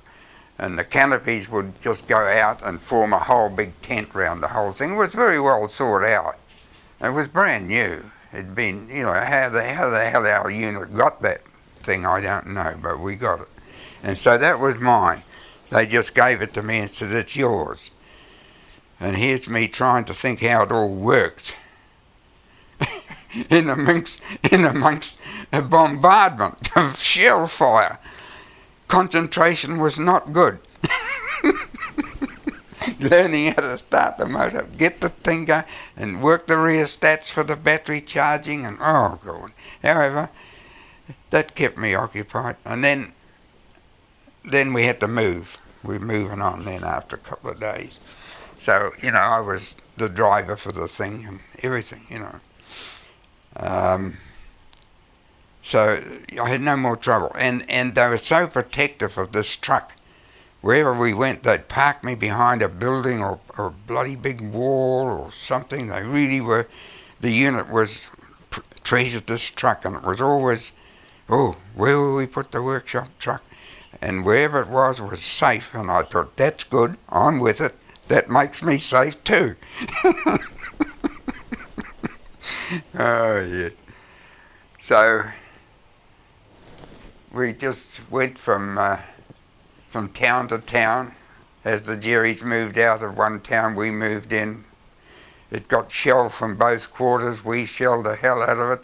And when we moved in, the Jerrys shelled the hell out of it again. Buildings were knocked down everywhere. It was bad. And then we just sort of carried on and on and on from one town to another. And I don't think anything really happened. We were just helping ourselves to living in houses that in these towns everybody vacated. There was nobody in them. The people had all gone. A lot of cases they'd hid all their furniture in the basements and locked that up. And the troops were living in any house that they could find to cot down in that was comfortable, rather than live in tents and outside. Being occupied was a good thing because, I had my job to do, and that kept me working and kept me going, and, not worrying about anything in particular. Oh yes, there was a war for the war, and there was our war for keeping money in your pocket.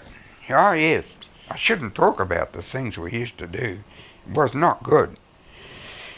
The infantry never had much of a chance to do anything, but in the engineers where you had vehicles and you could travel around and take a truck here, there and everything, like I used to, all my sick batteries, that I had, I'd load them on a truck and take them round to some back street garage, and they'd go all over them with a prong test them, and they'd be going, oh, Nancy Bono, and this is not good, and I used to say, never mind, how much? Lot, finish, Yeah, and things like this, wherever there was money to be made, we used to find something to sell. Yeah. And even going up the line, the Jerrys were leaving their those motorbikes behind. That they had BMWs with side chairs on them that the officers used to run around. They'd be abandoned all over the place. And they'd break camp. We had spare drivers usually in the trucks. And, they'd get out and put petrol in the bloody things and then catch up to the convoy again. Things like that. You weren't supposed to do that sort of thing, But the officers in lots of cases, particularly the engineers, used to just turn a blind eye. They were in it themselves. And our officers were good in so much. They weren't army men.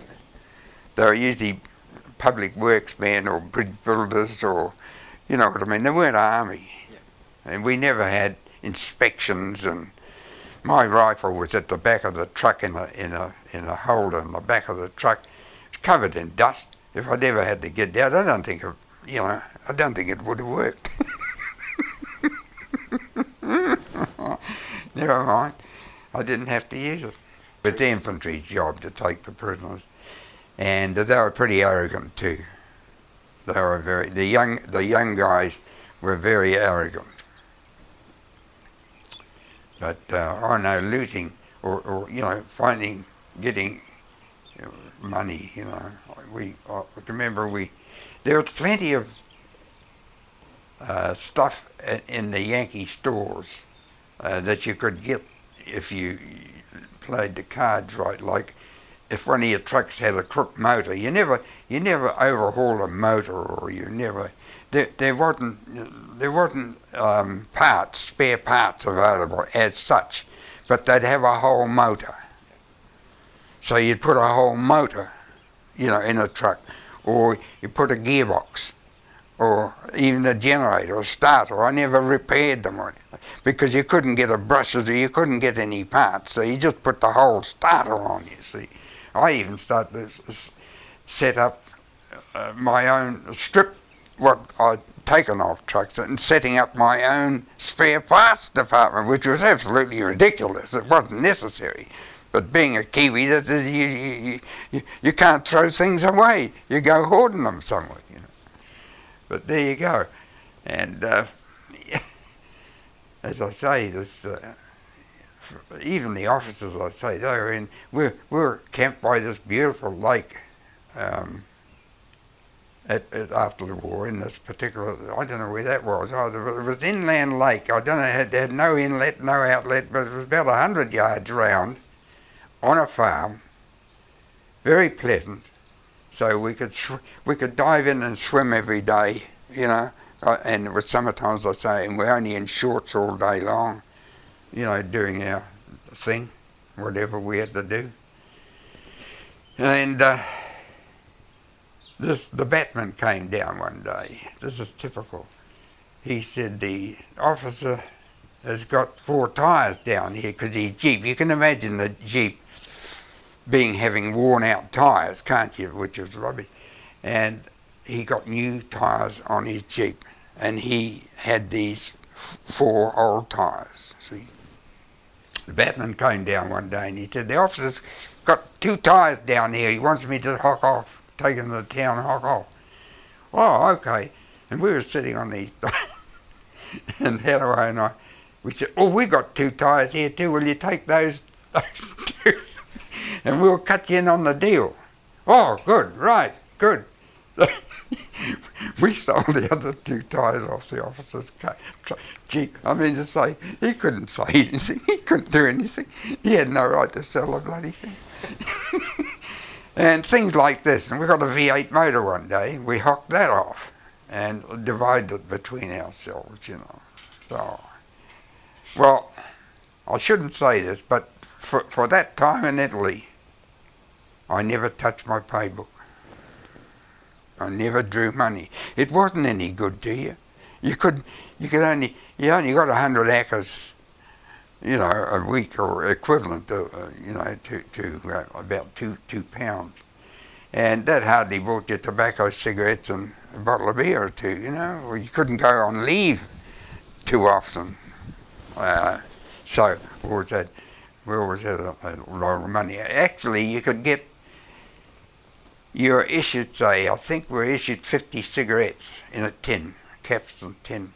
Well, if you sold that, it was nearly twice as much as you'd get in your pay for a week. So if you weren't a heavy smoker, you could sell your cigarettes to the Itais. They would buy them no sweat at all. And they even had different prices for different brands, like Senior Service. You always got more for a packet of 20 Senior Service than you got for a packet of English Woodbines or bloody Capstan or something. So that's the way you lived. It must have been patently obvious to the authorities when there was pockets of guys not drawing any pay. How guilty could you look?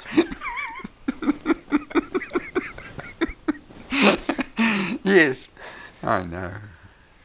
Things like that, There used to be a chap in the trucking business after the war who had a stiff leg. And because we were mixed up in the motor business, we won't mention names, no pectoral. But I said, did a Spandau get you? No, because several of my friends have got a young Chris Cross had got a Spandau and he had a stiff leg and he worked in the bank, you see. He said, if you really want to know, he said, remember when we got to Ancona, we came down the main street, and he said the bank door was open,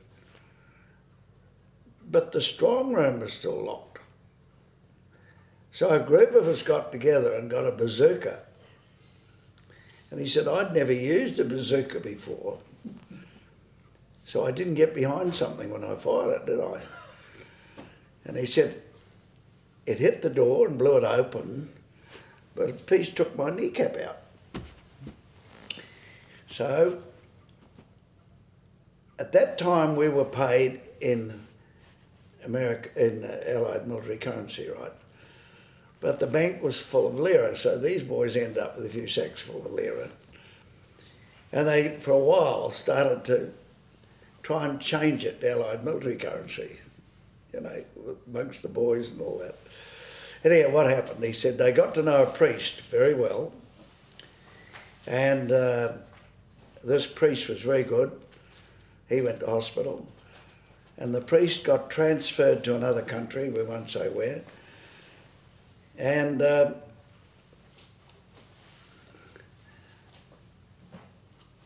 he took the money. And he said, I got my share, and that's my truck out there. How he bought his truck. Probably the most memorable of all the bridges that the engineers erected in Italy was probably that crossed the very wide Po River, which meant a rather long bridge was needed. It was a bit of a disaster getting across the Po River, which was in the middle of the Po Valley, a very, very flat area, and there's stop banks on either side, and it would be about as wide as the Waikato. So it meant we had to do a floating bailey trick across the river. So we were putting these pontoons out. We had these army pontoons had to go out and be anchored across the lake, the river, to mount the Bailey Bridge on top of them. Well, we had no way of getting these things against the current. It was get about 3 pontoons out, and we had very poor, they were called Petta two-cylinder engines in a frame, and they had a flexible drive coming out of the frame with the motor coupled to the motor, with a blimmin' propeller on the end of it that you chucked out over the end of the pontoons, which was highly inefficient. So you got about 3 or 4 pontoons out on the boat, and then it couldn't cope with the current, and our pontoons were going down the river. Disaster. So the Yanks were building a bridge up higher, and they, fortunately, well equipped, and had 2 tugboats, two with grey marine engines in them, open deck, cross-ply boats that you stood up in, basically, and just worked standing up. There was nothing flashy about them, but they were built for tug purposes, and the propeller was up a tunnel, well out of the way of beaching. In other words, you could beach them, and the propeller still wouldn't get caught up in anything. They came and salvaged our situation and got all these pontoons anchored in line for the engineers to put this Bailey Bridge across from one pontoon to another. And that's the way we got across the Po. And it was very scary because being floating, when you put your truck on that pontoon to cross the river, your back wheels went right down, and you were basically looking out of your windscreen at the sky. So you were going along, being careful not to go sideways in any way across the width of the Flickin Bailey Bridge, and finally the whole division had to go across this river that way on our pontoon, Well, the Americans were building a similar bridge up a bit higher that we borrowed the tugboats from. After that, our army bought 2 tugboats from the Americans. Whether they were those tugboats or not, I don't know, but they realised that we badly needed those tugboats, so we never got across the Po. And of course there was no other rivers ever after that to ever need them, but we had them. And when we then went to Japan, we took one with us, just for the sake of going out the beach and the boys putting a board on it and go aquaplaning. It was just used for pleasure purposes after that. This tugboat that we bought. And talking about the Americans building this bridge, it was a pleasure to watch them. They weren't manhandling anything. They had jibs, cranes, and the guys all wore leather gloves. It was an education on bridge building their way. Very, very nice. You wouldn't even bark your knuckles. Fiume, rivers, Fiume Po. And, well, there were two stories there. One was the bridge, they managed to get a bridge up, and when they first got it up, the Germans were still upstream, so they floated mines down and were blowing it up. But finally we got it up, and we were getting tanks across it, and trucks and all that. But every soldier's ambition was to pee in the Po.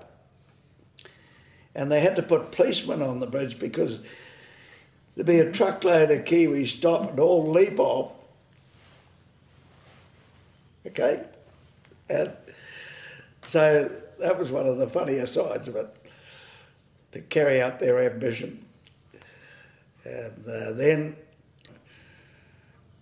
it was, as fast as you could leapfrog, and then there was one or two German units came down out of the hills, and some of our people got a bit lax and didn't have enough guard duty on, and one or two units got beaten up. But we had a few funny experiences. There was one place where we stopped. The officer said, "We're going to cut down here for the night." I forget where it was. And it was a lovely farm, and had a lovely shed, a lovely hay shed. A stupid place to even think about sleeping, but we were looking at it. Hay bales in it there. Oh, it's going to be good, this place. And the farm guy came out and he said, "Come over to the farmhouse and have a little chum." And, "Oh, okay." Went over there and he had a little glass. God knows what it was. It was so powerful it bloody near blew my head off. It was just about raw alcohol. And so I came back, unloaded the truck, all the batteries out. We'd been driving all night, so I was pretty weary. And then just got everything out, and the orders came, "Load up, we're moving on." Oh my God. I had to load up, and we went up into the town, whatever town that was, I can't remember. I just have a map now. But, and we took over, I think, a university building or something that was vacated. So that was all right. Well, Field Park, who I told you was 5 miles or something behind the line, decided to get where we were, in this farm, cut down there for the night. And the partisans were coming up to us when we were there, and they were trying to tell us that Tedesco, that we were just up there, we're up there on the coast. And we thought, no, the infantry would have gone on, But they'd missed this pocket of Jerry's that were out on the coast. And they tried, of course, to get, at night time, they tried to get through the lines back to their units, or back to the Jerry line. And to do this, they had to go through this farm where the Field Park had camped down for the night. Well, they bazookaed the trucks. The guys that had got away, really, were the guys that scarpered, went and hid underneath bloody bushes and went over the farm as fast as they could go. and the Germans took the rest of them that they captured, for prisoner of war. And I had a couple of mates, that told me later what happened, and they kept marching them up the roads, what for, God only knows, but they kept on lining them up as though they're going to line and shoot them. And these guys probably had the tellers, and then they'd have a big powwow, and then they'd decide not to do whatever they were going to do, and form them up again in 3 ranks and carry on marching up the back road somewhere, I don't know. And however, the infantry caught up with them in the finish, and I'll tell you what, they were very nervous boys. And we were in that place, we would have got that. That's how much luck you can have. They got it, we shifted on for some reason or other. Yeah. Yes, well, we had a pup tent, and 2 of us would share the pup tent. But of course, when I had the workshop truck, I got a wire wove from somewhere. I pinched a wire wove out of some house or something, and I rigged that up over the lathe at the back of the cab, so to speak. And I let it down at night time over the lathe, and I slept in there, and that was my house. Yeah, that was good. I was up off the ground, and not the rain much. It was very dry at that time. The weather was marvellous. And then all of a sudden they said, right, load every can of diesel, and it was non-stop. Once we got on that motorway from Bologna to Padua, there was only 2 pieces of autostrada in those days. One went from Bologna to Padua, and what really worried me is as we went through the narrow streets of Padua, that was a no-no, and I've ever said this ever since, never fight in the city, because guys can be up there. Fortunately, there was no bad things happen. However, we get just about up to Venice, and then the war just about petered out. The Jerrys were running back as fast as they could go to get up into the hills at the back of Trieste. I think that's what they were trying to do. And but the war had pretty well finished, as I say, when they got to... we had a great hero's welcome, of course, in Venice, because the Germans had been there the day before, and we moved in the next day, So, and all the people came out, and we had a big parade, and all the people lining the roads. We only had enough room for the trucks to go between the people. But however, and then from then on we went up a bit further. There was no activity much from then on. And then when we got to this little town in Ronchi, the war finished. The Allies had landed on, before this time, on the French coast, and the war was going on there. And it was all over. It was all over, except for getting the Germans back out of the hills again, which they voluntarily gave themselves up, at that time. And that was in Ronchi was about 20 or 30 miles out of Trieste. Then we moved from there and went up into the town of Trieste, which was a very nice area in Italy. But we got through Padua and then onto that highway to Trieste, and it was non-stop. And some of the Tito's boys even blew bridges to try and stop us getting there. But fortunately, we got in there one day ahead of him. Once we were through Malfonconi, that's a shipbuilding yard. You go a bit further and you go through that little bit of a tunnel. Once we got through there, and they were all locked themselves up in there, and they weren't sure whether until they realised we definitely were New Zealanders and we weren't Tito boys. the northern Italy, it was good. And the war had finished, so we started to have a jolly good time then. Out on leave, and we went to dances, and we drank a lot of grog.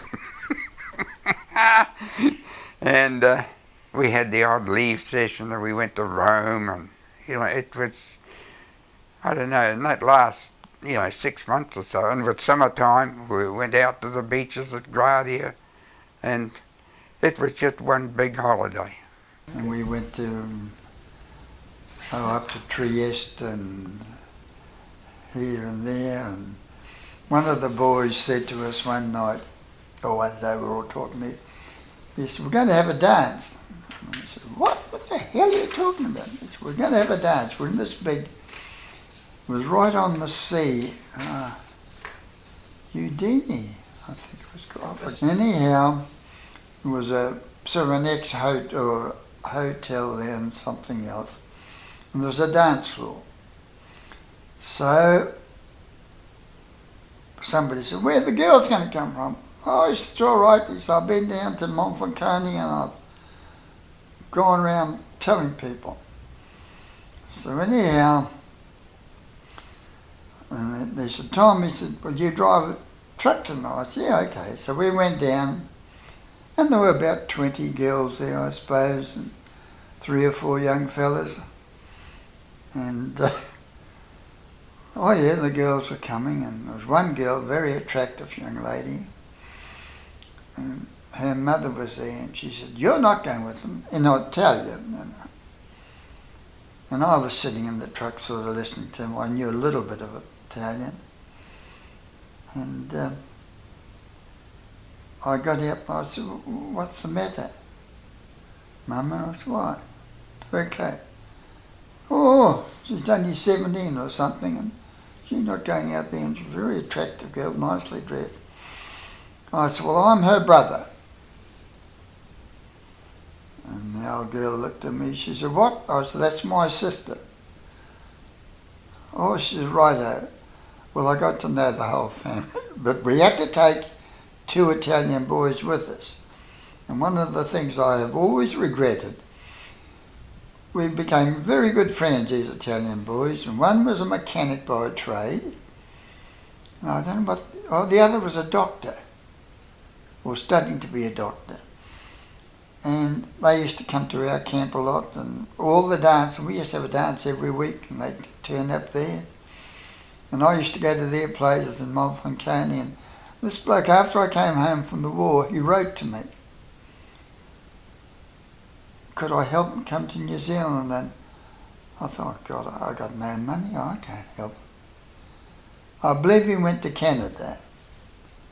This was the mechanic, I don't know. Then there was another time Halloway and I made a few bob. We had a Jeep which had inch drive socket sets in the back of it, and hoses and all sorts of things for the bulldozer guy that did the bulldozer repairs. And we took this, and it had a big Caterpillar sign on the bonnet, sitting up like this thing. And that was good, because if we wanted to get past the guards in Trieste, we only had to say, "Look, we're going up to put a hose on a bulldozer," because they didn't know where the bulldozer was or anything about it, and they'd let us through, you see. So that was a good swindle. Well, we went down this beach. It was sort of a bit of a coastal beach there, just before Trieste, and it had a whole heap of midget submarines that the guys had on trailers. They could just push them in from the beach. And but somebody had been there before us and pinched all the tires and wheels off the trailers. But there was 2 left. They couldn't get the nuts off because they were all rusty, being in and out the salt water. But we had inch drive sockets in, didn't we? We could just shear the bloody bolts right off. And we got these wheels off, and we wheelied them up to the Jeep that we left parked. And about 4 officers came walking along the road. They had digs in a chalet or something that was on the coast there. And they were walking up smoking their pipes and their cigarettes, talking to one another. And of course, Heather and I were getting the cackers over a bit. And I said, look, don't worry. Just bowl these tyres up as though we were sent here to get them. Which we did. They didn't take any notice of it. They just said, good evening, sleep. Put the tyres on the Jeep and went into the town. We got $50 for each of those tyres.